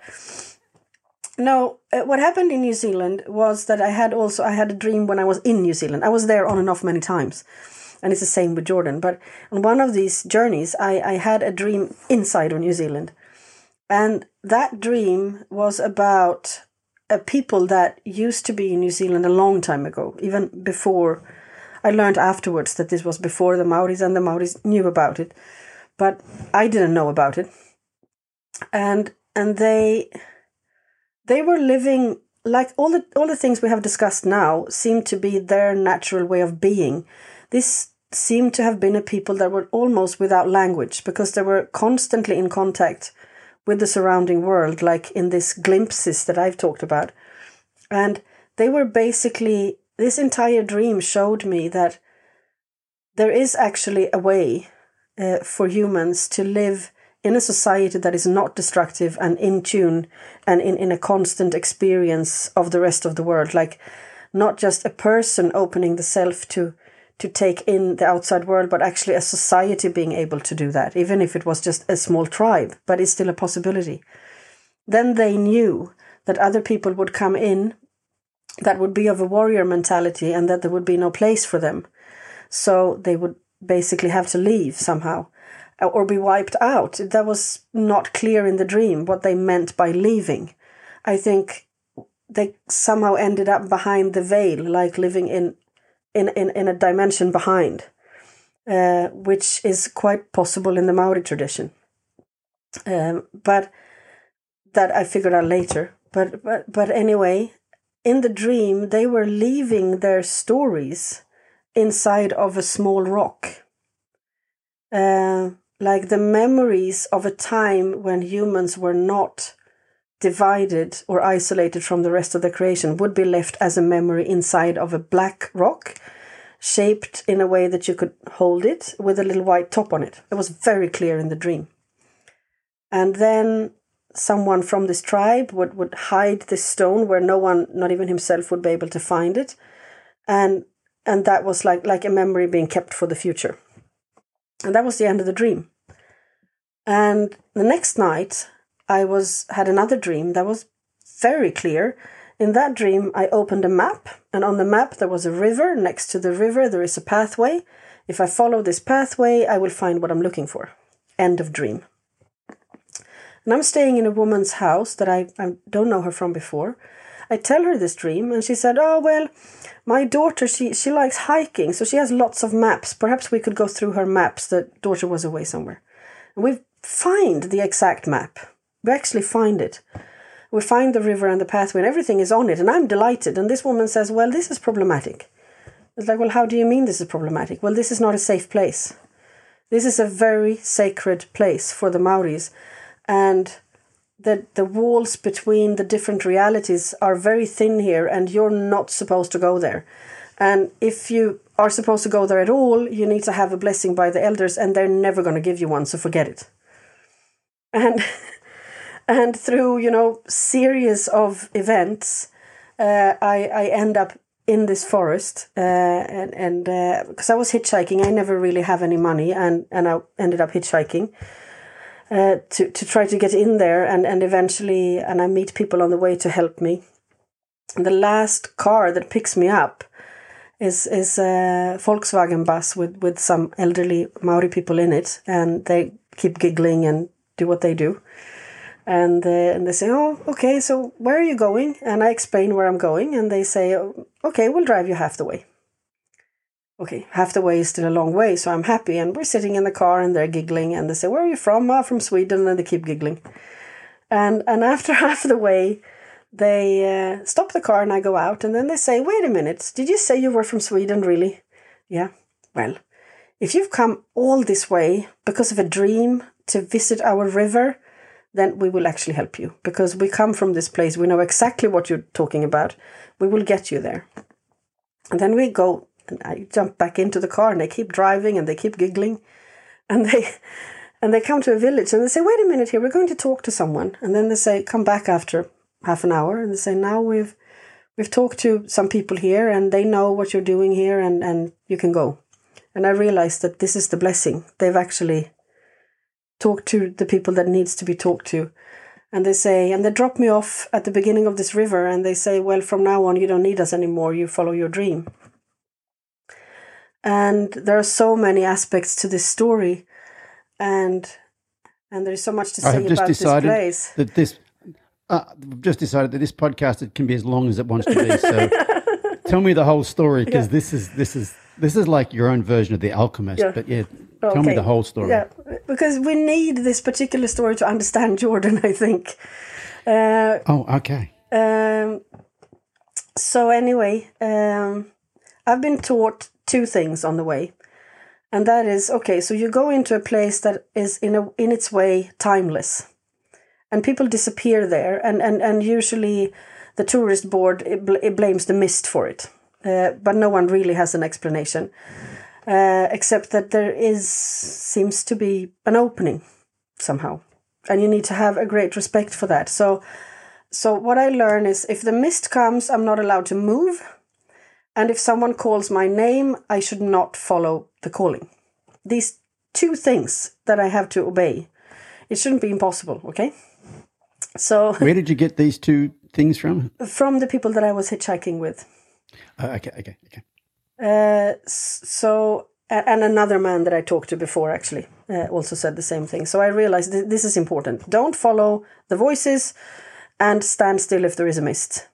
Please do those two things, all right? So I walk in, and it is an amazing area, and I'm barefooted because I think I really need to stay connected to the ground. So I will be without shoes, and I'm terrified, and I will really do this step by step and not make a mistake. I'm walking in this afternoon, and it's starting to be evening. And then I hear someone say, Emelie. And this is so unlikely. Why would someone do that? I'm all by myself. And then I remember that, okay, don't follow the voices, all right? And then I hear Emelie again. And then I'm thinking, well, the river is not so far away. So if I follow this voice just a little bit, then I should still be able to find my way back to the river. So I decide to go off the path and follow the voice against all better knowledge. And I continue, and I end up in a place where there is a white stone, a big white stone. And I'm thinking now, when I'm telling it to you, and you were talking about this Lakota woman, that were talking about the nations. Now I'm wondering if there is a connection there. Because in that stone, don't ask me how this works, but I could see circles of different species, like a circle of animals, a circle of trees, a circle of rocks. And they were moving circles. And I understand that this is what I am. I'm not a particular individual. I am more the journey between them. The possibility of the story of life to continue. That's what we all are. Being a person is just a way to make the story continue, but it's actually the way that matters. And I guess that was helpful, because if you're in a timeless area, you would get lost because you would identify with a place where you don't belong. And then you wouldn't find your way out again. It would make sense. But if I am nobody, if I'm the movement itself, then there is a difference. So it's very hard to put words on this, but I walk back, I find my way back to the path actually, and it's getting dark. At this point it's getting dark, and I have this tiny little tent with me. So I'm thinking that, okay, I will just look for a place to put my tent, and I will sleep, and I'll continue in the morning. And then I hear the voices again. And now I'm thinking, okay, well, it went quite well the last time, so if I follow the voices again, you see, obedience is not really what I do. So I'm thinking that, I follow it. I mean, what is there to lose? So I follow the voices again, and now it goes on. I mean, I walk quite a bit into the forest. And this is so unlikely that I normally don't tell this story to people, because when I tell it, it's like, this couldn't have happened, but it did. So I follow You this. have the right audience here. Yeah. We're all over this stuff, all our listeners, so this is good. Go ahead. Good. Thank you. And I walk through this forest away from the river, and I come to this tiny little stream, and it's dark. And it's this tiny stream, and it's ponga trees around, and I love ponga trees. So I'm sitting next to them, and I'm putting my feet in the water because it just makes sense to do that. And I'm looking down into the water. I see this tiny little black pebble. And for some reason, I realize that I want to take this pebble out of the water. So I'm reaching down to get it out, and I can't get it out. I'm thinking, what is this strange? So I start trying to get out this pebble, and I realize it's much bigger. It's actually a black rock shaped like a hand, so you can hold your fingers around it, with a white top. It's exactly the stone in the dream. This is impossible. It can't happen. And my world is collapsing, because now I no longer know what is dream time or real time or physical or non-physical. I just have to accept that my way of looking at the world is never ever really going to be the same again. And it hasn't. So I'm sitting there with this stone coming out of a dream, and I don't know what to do with this. I have no idea what to do with this. So I'm sitting there with the stone, and I eventually find my way actually back to the tent. And in the morning, I take this stone down to the river. And I'm just sitting with it because I have no idea what to do with it. What is in this stone? If these are the memories of a time where humans were not detached, how do they keep them? And I realize it's brilliant to put it in a stone that is so ordinary that anyone would just trip over it without ever noticing it. And out of this stone, there is this tune. It's like a wordless, quite monotonous little melody. And I realize that it's kept as a vibration. It's not kept as a story, because a story anyone would change. It is just kept as the essence of a memory. And I don't know what to do with this stone, because it doesn't belong to me. This story doesn't belong to me. I can't do what I want with it. But it would be very wrong of me to not. I mean, I feel that I need to wait for the next sign. I mean, I can't do anything before I'm getting a direction. So this stone comes with me. And then I was telling this story. I remember I was telling it to Bruce, the one I was doing the horses taking over things with. And I said, and then it took me 2 days to walk out. And he said, it took you 2 days to walk out. You don't find that strange at all. You come there in the afternoon and you walk in, in a few hours, and it takes you 2 full days to walk out. Like I can't explain that. But it took me 2 days to walk out with the stone, and there was mist, and I was standing still. I was at least doing that part. And the stone went with me back to Sweden because I was still waiting for a sign. And when I came back to Sweden, I started to have very strange dreams. To me, very strange. Because I was dreaming about deserts and stone portals and old Roman theaters, and it just didn't make sense. And I was trying to figure out, what is this place? And I would see a man with a very particular, like this sort of peering, cheeky type of eyes, but still very sharp gaze in them. And this person was telling me that you need to go to this place. It's like, yeah, okay, but what place is it? And deserts, I'd never been in deserts. And then one morning I woke myself up from shouting out the name Amman so loud that I actually, you can wake up from snoring. It's like I wake up from saying Amman. So I figure out it must be Jordan. And then I'm really terrified because the Middle East, what we see on the TV of the Middle East, it's not really the place to go. So I'm seriously struggling with myself and calling a sort of, these signs that keeps coming, and it keeps pushing. And I call a travel agency. I figure out that if I call the travel agency to see if I can book a ticket, even if I don't intend to book one, maybe then I have shown the universe that I'm trying. So I call the travel agency and say, well, is it possible to go to Amman? I mean, I guess it's not. And said, no, it's fine. Do you want to book a ticket? I said, no, I don't want to book a ticket. But eventually I did book a ticket and I ended up there. And the stone from New Zealand went there. And I understood that somehow it is about the sharing of that story.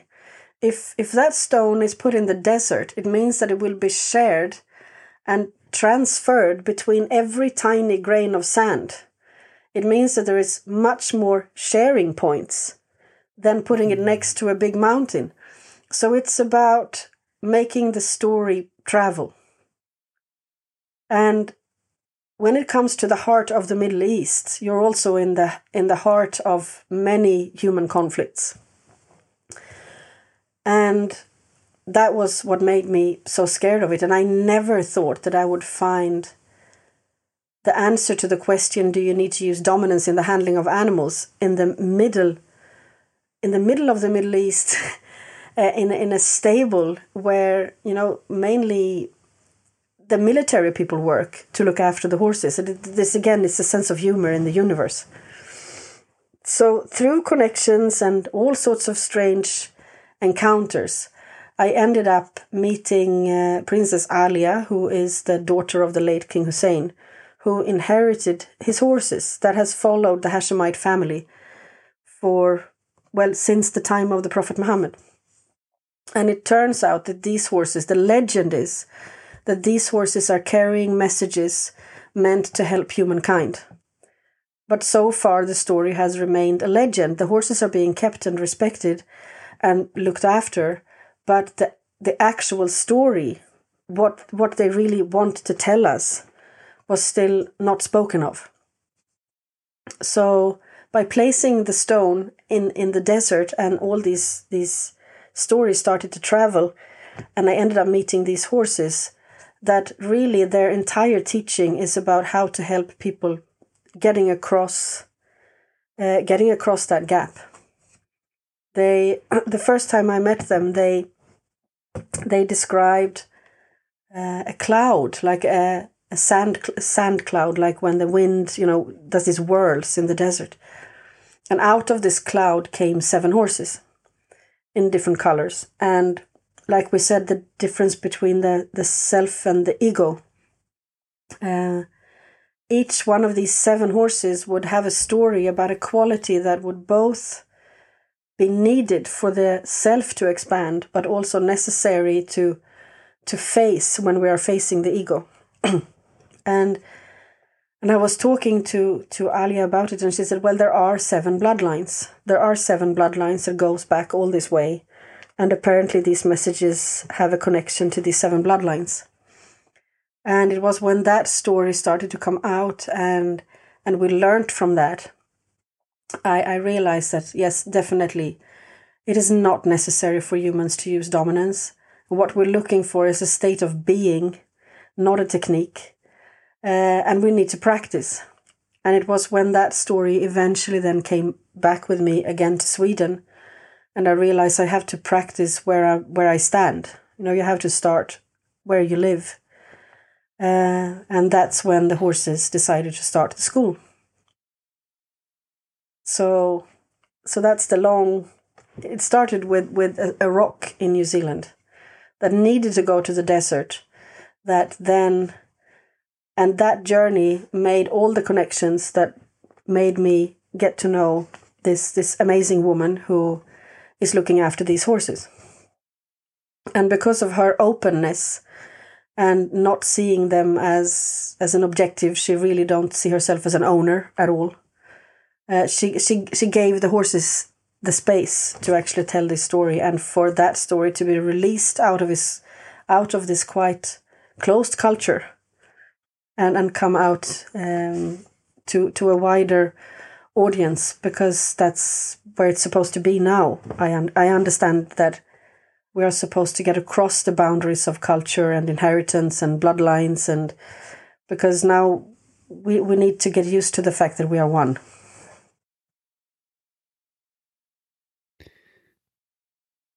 That is quite the story, especially someone from Sweden arriving in a Middle Eastern country, knowing no one, and end up hanging with the princess. Yeah. How did you meet her? Well, I met her. I first got to know her brother at a wedding. You seem to be able to handle anything, so I just tell. Oh, I can handle anything, and I'm pretty sure there's a weird something that leads up to you meeting her, because that wasn't random. No, I was invited to a royal wedding in Norway, and that entire thing is based on that the princess that was getting married then, she used to have a stallion that was very difficult to handle, and she needed help with him, and that's how I got to know her. So I was invited to her wedding, and there I got to know Marion Rosen, a woman who used to live in California, and she started the Rosen method. And she's a really interesting person. So that's another thing. But I miss her and I love her. And anyway, I live in the forest. I wear gumboots. I don't use makeup. A royal wedding really is very far away from my comfort zone. I bought all these gossip magazines so I would, not embarrass myself by not knowing who's who. I practiced walking back and forth in this tiny 20 square meter house in high heels. It was, just to try to get to that wedding. Anyway, and then these events, they go on for 3 days, and it's horrific, You have to be able to do small talk and drink all these little drinks and say whatever thing that isn't too provocative. And I can't say what I work with. I usually say that I'm a physiotherapist because it's a sort of boring word and normally there is no more questions. So I'm doing that. When this man comes up to me, and I've never met him, never. He doesn't say hello. He doesn't introduce himself. He just shakes my hand and say, "You have to go to Jordan." And in this bizarre situation, in these crazy clothes, like you're on a masquerade sort of thing, I'm thinking, how on earth does he know? I know that I need to go to Jordan, but I didn't tell anyone. How does he know this? And I'm actually quite angry because this is at the point where I'm struggling. So I'm angry with him. So I'm just sort of, well, I know I have to go to Jordan. What's this fuss about? And he says, well, good that you know that you have to go.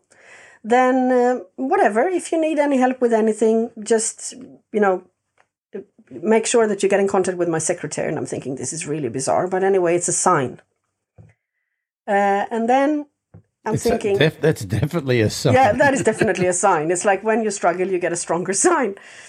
And then I'm thinking, well, This person obviously knows something about Jordan, so perhaps I should actually ask him something. And I'm thinking, I need to ask him if a woman can travel by herself in Jordan. That's important information for me. So I'm asking him that. And he literally says, well, do you believe that snow can come down from a tree in the middle of the summer? Or that a donkey can make backflips? Literally those words. And I'm thinking, well, at this point in time, my life is so strange. So why not? Why not? Yeah, I suppose it can. And he says, fine, you'll have no problems traveling on your own in Jordan. You're very welcome. And off he goes. So I contacted his secretary, but I never got an answer. So I never thought that he actually would help me. But he did. This secretary really helped me. But I didn't get to know his sister in this way. What happens is that I get to know a Jordanian artist, visual artist. Hang on. Let's back up. So who is that guy? Yeah, exactly. I ask. Sorry, I ask the towards the middle of the wedding. I ask my friend who is getting married. I met this really strange guy, and he told me I need to go to Jordan. And how does he know? No one knows. And she said, "Oh, that's Ali. He's a prince of Jordan." And I'm thinking, well, there is no way a prince of Jordan is going to help this gumboot girl from nowhere. So yeah, I'll send an email to his secretary, but forget about it. So I send an email to his secretary, and I get no reply. So I'm thinking, okay, well, it's still a sign, and I have to go. So that's it. I'm going, and I decide to sleep in the airport because I'm thinking I'm going to get there when it's dark. I know nothing about the Middle East. I should sleep in the airport and then try to find my way in daylight. So I come to the airport, and I've never been to the Middle East, so I'm not used to all these machine guns. And I walk off the plane, and before I get anywhere, there is this huge guy. To me, he's huge. I'm very short, but still.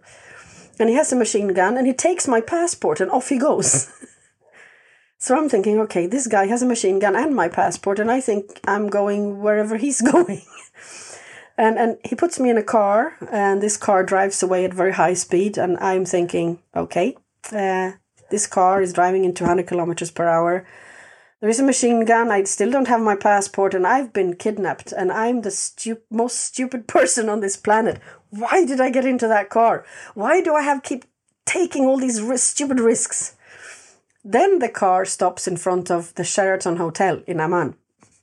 And now my next fear is all the money I've brought for this trip will not be enough for one night in this hotel. How will I get out in the morning? So I'm sitting on the bed, terrified all night. I don't dare to touch anything because I can't pay for anything. And in the morning, there is this knock on the door. And it's the secretary. It is the secretary. And he has a little notebook, and he says, okay, can you tell me all about these dreams? So I tell him all about the dreams, and he says, well, we'll help you to get to all of these places. And this can't happen, but it happened. And in looking for all these places, I get to know this artist called Ali Maher. And Ali Maher says one day, there is someone that you have to meet. You really have to meet this person. Okay, I have to meet this person. Says you have to come with me, and we go to an art gallery. And we go past the art gallery, and we walk down lots of steps. It's a beautiful place. And he says, there she is, pointing at a tree. So I'm like, okay, there is a tree. Yes, there is a tree. And you won't believe me.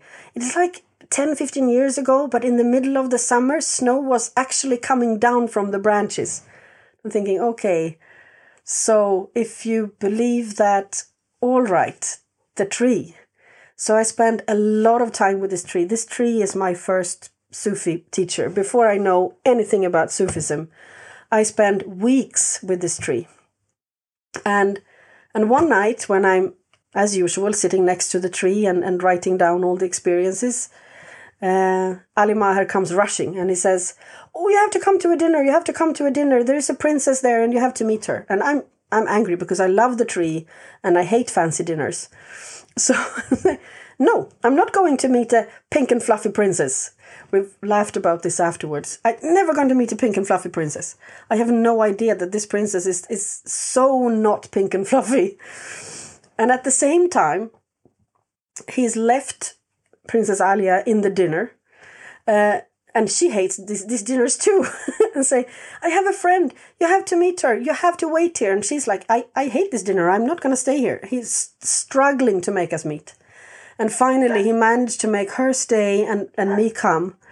And she shows a photo of a horse. She says, we have this stallion and we don't understand his behavior. Do you think you can help us? And from that moment on, we became friends. She's an amazing person. She's one of my best friends I've ever had. Our lives are so totally different, but that doesn't seem to matter. So a stubborn, red-haired artist and a rock from New Zealand, and whatever it took to for the stories of these Hashemite horses to come forth, because I guess that's what it was all about. You know, I try not to be judgmental these days, but, you know, I don't like to compare one guest to the next, but I think that's the best story I've ever heard of in 115 episodes of the podcast. And I've heard some weird stories. Wowzers. You're the absolute perfect Journey on podcast guest, because you are on a journey and I'm not sure it's finished yet. But no, I guess it's not finished. For as long as we didn't come this far. You didn't come this far just to come this far. No. So tell me about what are these horses called? Hashemite. The family is called the Hashemite family, the humans. So therefore they are called the Hashemite horses, because they have followed this family.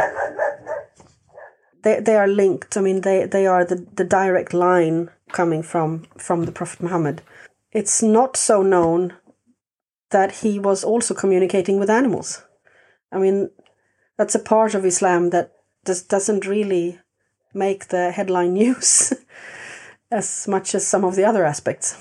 So I guess these horses have been seen. We're talking about how what can be expressed in a meeting also depends on how big the room is, how much can actually fit in. And I guess if you've been respected as a spiritual being for hundreds and hundreds of years, it's more likely that story would have taken on a form that can then be explained, because it's somehow possible in that frame, I guess. And they were talking a lot or sharing a lot about like you say, consciousness and the spiritual search. And these 7 lines, they also describe. It also describes the journey of any one of us from beginning to end, and what it could mean during a lifetime. It could mean during a day. It could mean during a particular event, or something we do in the day. But it starts with the first line that could be described as courage, and the creation, I guess, the creation of the individual, the meeting point of body and soul, and how we make our way to become alive at all. I guess that takes a lot of courage to go from whatever eternal space we start from to become mortal and go through all of these scary, sometimes very scary events. and an imbalance here would be to be stuck with our opinions, to defend ourselves in the wrong way, or to not stand up for anything at all, to just want to be what anyone else wants us to be. And what I realize the more we practice what these horses are teaching is that you can't go on to any spiritual journey. We're so stuck with wanting to find the spiritual, but we must have a self to start with. There must be a person doing this walk. If we are not true to ourselves, there will be no person to continue the rest of the story. And we tend to forget that part, or I tend to forget that part, because I want to go somewhere else where I'm not, where there is not this pain, or where there is not all these limitations inside. I want to be somewhere else. And the horses representing this line basically says that you have to start from who you are, and you have to be totally true to yourself. Otherwise you cannot continue. There is no continuation. And then the second group was describing something that very much surprised me in the beginning, because again, we're looking for, I guess in the beginning of a spiritual search, we always look for something nice and harmonious and easy. And then we realize that it's going to be the most difficult thing we've ever done, and we've already started walking and there's no way back.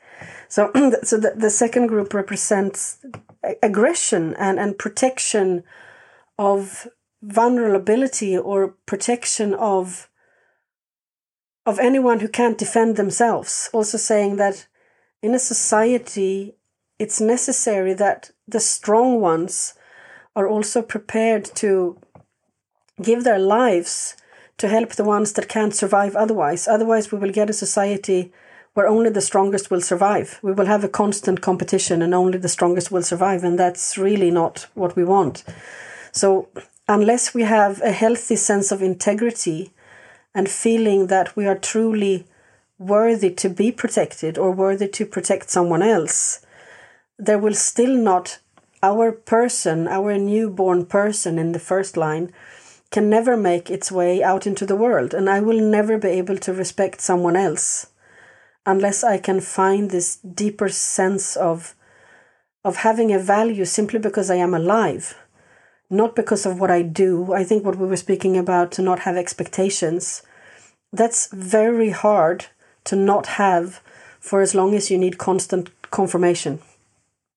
So many animals are describing that everything that is alive contains of an equal amount of life. Even if you're a mosquito or a horse or a human or a tree, the amount of life that makes it possible for you to exist is you can never measure that. You can never put a value on that. And to totally understand that, or to have that insight, seems to be what the second group is represented.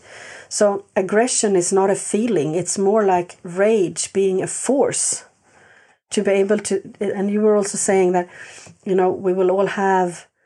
all want to survive. I mean, there is something in us that will try to survive.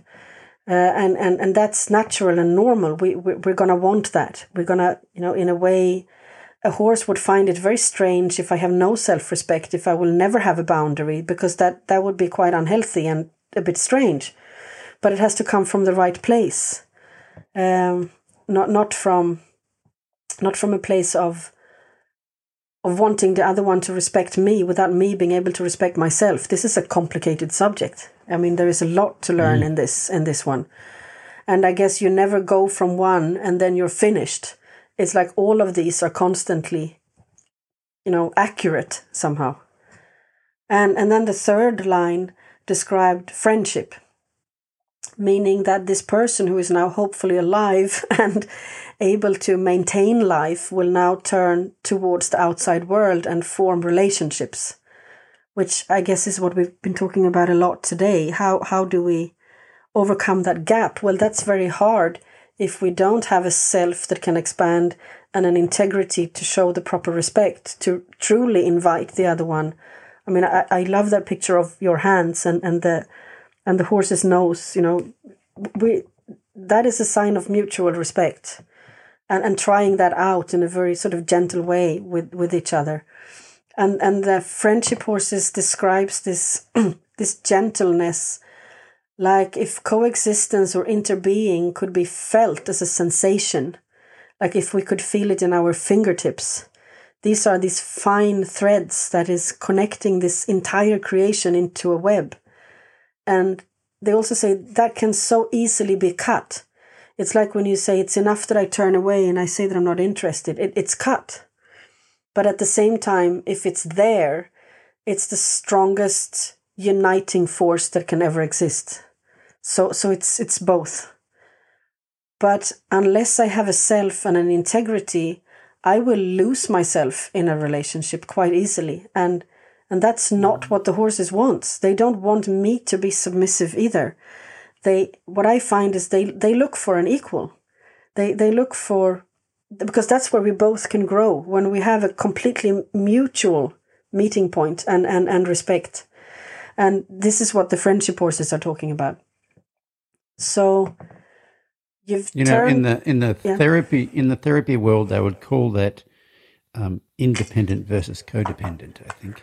Yeah, that would make sense. That would make sense, because you wouldn't need the other one for anything, so you can totally give yourself, and that works when the other one is doing the same thing. Yes, that's why I love this image of the hands and the horse being invited. It's exactly that, right?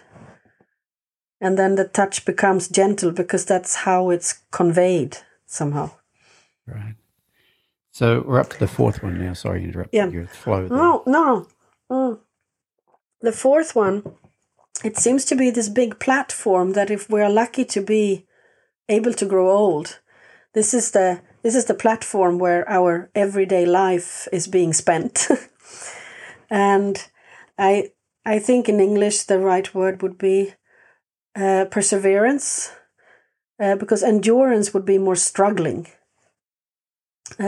Perseverance is more that you can appreciate also, or you can stand, you can be with all these small cycles of repetition that everyday life will be. Most of our lives will be based on our everyday chores. And if we cannot be content with that, we're going to have a big problem by the time we need to let go of this lifetime. So to appreciate things that we forget, like heartbeats, breathing, mucking out the stables, cleaning out the garden, feeding your horse, watering your horse, doing all these repetitive things that we think we do in order to wait for the big events. But what if that is the big event? Or what if that is the spiritual practice in serving someone? And that we don't look for fame, or we don't do it to be seen. We do it for the sake of doing it. Again, you have the practice without the fourth line. It's going to be very hard. Then you're going to say after 3 hours, well, I've sat here for 3 hours, I'm receiving nothing. Well, you have years ahead of you with this exercise, hopefully. I think in the Hindu practices, there's a thing called karma yoga, and karma yoga is focusing on a task with no thought as to the outcome of that task, whether it's the completion of that task or the validation of completing the task, or the external validation or any of that. It's just, like you just said, just doing the repetitive things, not because of any adulation or anything you might get for it, but just doing the work. Yeah. And it seems as if we cannot find the sort of deeper sense of joy, or contentment is perhaps a better word, in that, then we will mainly just live or look for something that will only very rarely be present. Like the moment when we're being seen or recognized. And the rest, would the rest then just have been a waste? So they turn all that around, and they gave practices that was really, really nice. It's like, well, look for the sand that is under the water puddle that keeps holding the water. You never thought about those, did you? Or like these tiny things in nature that we forget because we always we look for something else. Because we have this linear time and we keep going. We just keep going. So the fifth line is adapting to new circumstances. And adapting to new circumstances comes when it's time for us to start the part of the journey that means that we talk about the consciousness connecting the body and the soul. And in the beginning of our lives, we struggle to get used to the body. I mean, it takes for ages before we can walk and, I mean, trying to get used to the body could be a full lifetime practice. It's a fascinating tool, but it's not easy. But eventually, when you have started to learn how to live with yourself and maintaining, your everyday practice of life, then comes the time when the process of dying actually begins, meaning that your consciousness is going to now move from this identity that you've built, or this person that you've gotten to know, to now become more attached to your soul. You're going to be more going towards your soul. And this can be quite a painful state if you're not prepared at all. This is where we try to wipe the wrinkles of our faces so we can go back again and use more of the time. Or I remember it was a horse in Jordan called Rakan who was representing this line and talking about it. And he described it like, we don't need any more monuments. We need more people that have lived their life to the fullest. So when they let go, they can go without a trace. And he was also describing that this line represents also allowing time to do its work. We're not fighting against the chronological time, meaning that we will move from birth to death, whether we like it or not. All the species will do it to some extent in different ways, and it's part of this cycle. And when you come to the fifth line, it's about time to start to accept that. And he also described it like, this is also where we have to accept that whatever I have achieved in this lifetime, now it's time to give it away so that the next generation can do it better. I shouldn't stand in their way. I should allow the line to continue beyond me. And if I have a problem with that, then it will be even more difficult when I get to the sixth line, which is about trust. And I thought, for me, trust is something nice and harmonious and floaty and, nothing happening at all, like a day out in the sun, And when I met the horses in Jordan that represented this line, they were wild. They were completely crazy.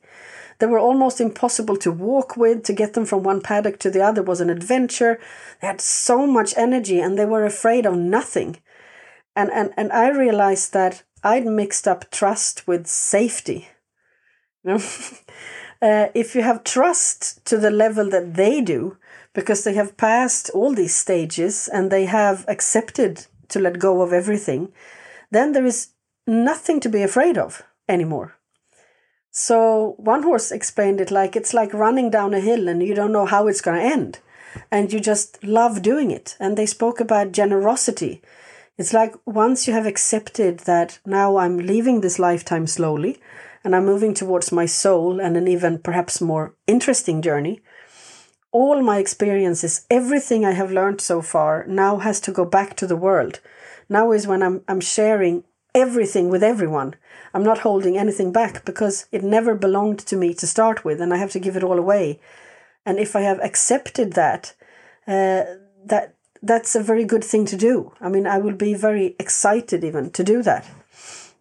And they describe trust as like a force of a river, that would just throw itself onto swinging doors that would just go wide open. That without trust, we are completely closed in. We would live in a world where there is no way in and no way out. So I realized that, okay, trust for me is clearly something else.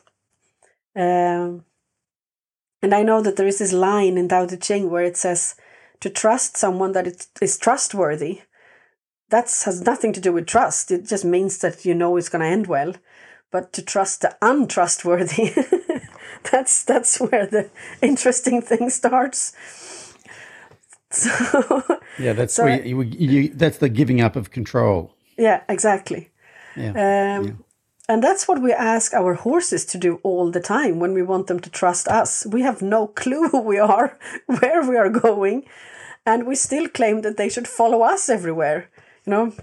It's maybe we could try it the other way around and follow them for a bit and end up on a very odd journey around the world. And then you come to the last group, the seventh group, which is compassion. And compassion sort of also sums it all up in a way. It's like it's the last line, but it also ties it all back to the beginning again. Because it's like to them, and to all species, it seems to be that when we die, I mean, we had the first line, courage, which is when we are born, and you have the last line, compassion, which is when we die, whether we die spiritually by killing our ego or physically by actually leaving this whole identity. It seems to be that where we end up when we finally leave is in a place where there is only some sort of complete unconditional acceptance, like a total love or forgiveness, where all animals describe that somehow you are met with facing your entire life in the presence of someone that is completely non-judgmental and all this deep unconditional acceptance and love. And in that point, eventually our identity will completely dissolve and we are one with everything. And then somehow out of that, the individual is born. Whether it's us again in a way of reincarnation or whether it's life itself that keeps recreating itself, that is another question. But then out of this nothingness that is also the merge of everything, then comes the individual, and then we are back to courage again. So it keeps going in whether it's your practice from morning till night or it's your lifetime. You can find all your challenges in there, and how we can go back to create. What they seem to say is also that we can create this compassionate existence here. We don't need to die physically for that to happen. That journey is possible within a lifetime. And you don't need any special skills. You don't need to be chosen. You don't need to be. It's possible. There's a way somehow, if you would choose to. So I guess that was the question that was asked. In do you need to use dominance? No, there is another way, and that these Hashemite horses will somehow, when I try to translate the essence of it, it's like the way of compassion, and that can be practiced in so many different ways, depending on who you are and where you are. But I really believe it is a possibility, and especially through these small acts, like when you describe, just to show someone that there is kindness. You don't need to be so defensive all the time. That is a step on that way. So, yeah. I got so tied up in listening to all those 7 things. So these are groups of horses, like lines of horses, and all of this came from those horses, like all this information. Yeah. You said about sitting under the tree for weeks. Was the tree communicating too? Were you getting stuff from the tree? Yes. The tree, this is a fascinating thing with trees. I guess because we have legs. So when we have encounters with species that don't move, it sort of worries us, or perhaps just me. But it's like, to stand there for an entire lifetime, wouldn't that be terribly boring? But then we forget that, trees don't even have senses like us. It's a completely different universe. I mean, it's very different, and definitely not boring. I guess we find things boring because when we lose our presence, when we're not present, that's when we can be bored. If you're truly present, it's never boring, really. Never boring, yeah. Because you're not expecting it to be different, or exactly different than it was before, or I want it to be different in a minute. Yeah. What I was going to ask you about, there was the tree, there was the horses. Oh, the book. So All the King's Horses is about this. That book about your time in Jordan? Yeah. And it's about also the journey with the stone, and that's in that book. There are 3 books, but that's the only one that has been translated into English, and that has this in it. Oh, I'm excited because I'm like, I can't have this podcast going forever, but I want to know more. So, All the King's Horses, where can people get All the King's Horses? You see, this is the thing. It's been sold out, but we found a bunch in Jordan, and I have a tiny bunch in my house, and now we're finding a way to reprint it as well. So for now, we are collecting addresses from people who want to have it, and sending those addresses to Jordan, and then they send it from Jordan to wherever you are until those books are finished. And I'm also sending away the ones that I have. So I need the address and phone number, it turns out, that when you're sending things abroad, the postal office, whatever, they want a phone number. So I need that on my email. And then it will be sent. And then when those books have finished, there might be a gap when we are waiting for the reprint, and then they can come out. So that's so if someone wants to try and get one of these, how do they contact you? The best is to have my email address, the one that you have, so you could put that one out. Okay. Do you have a website? Yes, we have a website called friendsofmiu.com.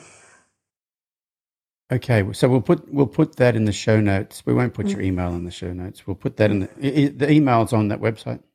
I can make it be on that website. Okay. Well, yeah. Let's do. It's not me who is. It's a student of mine that is really good at these website thingies, and I think we can put it there. If you want. If you're interested in buying the book, this is how you proceed. Yeah, I think we should put that in the website. Brilliant.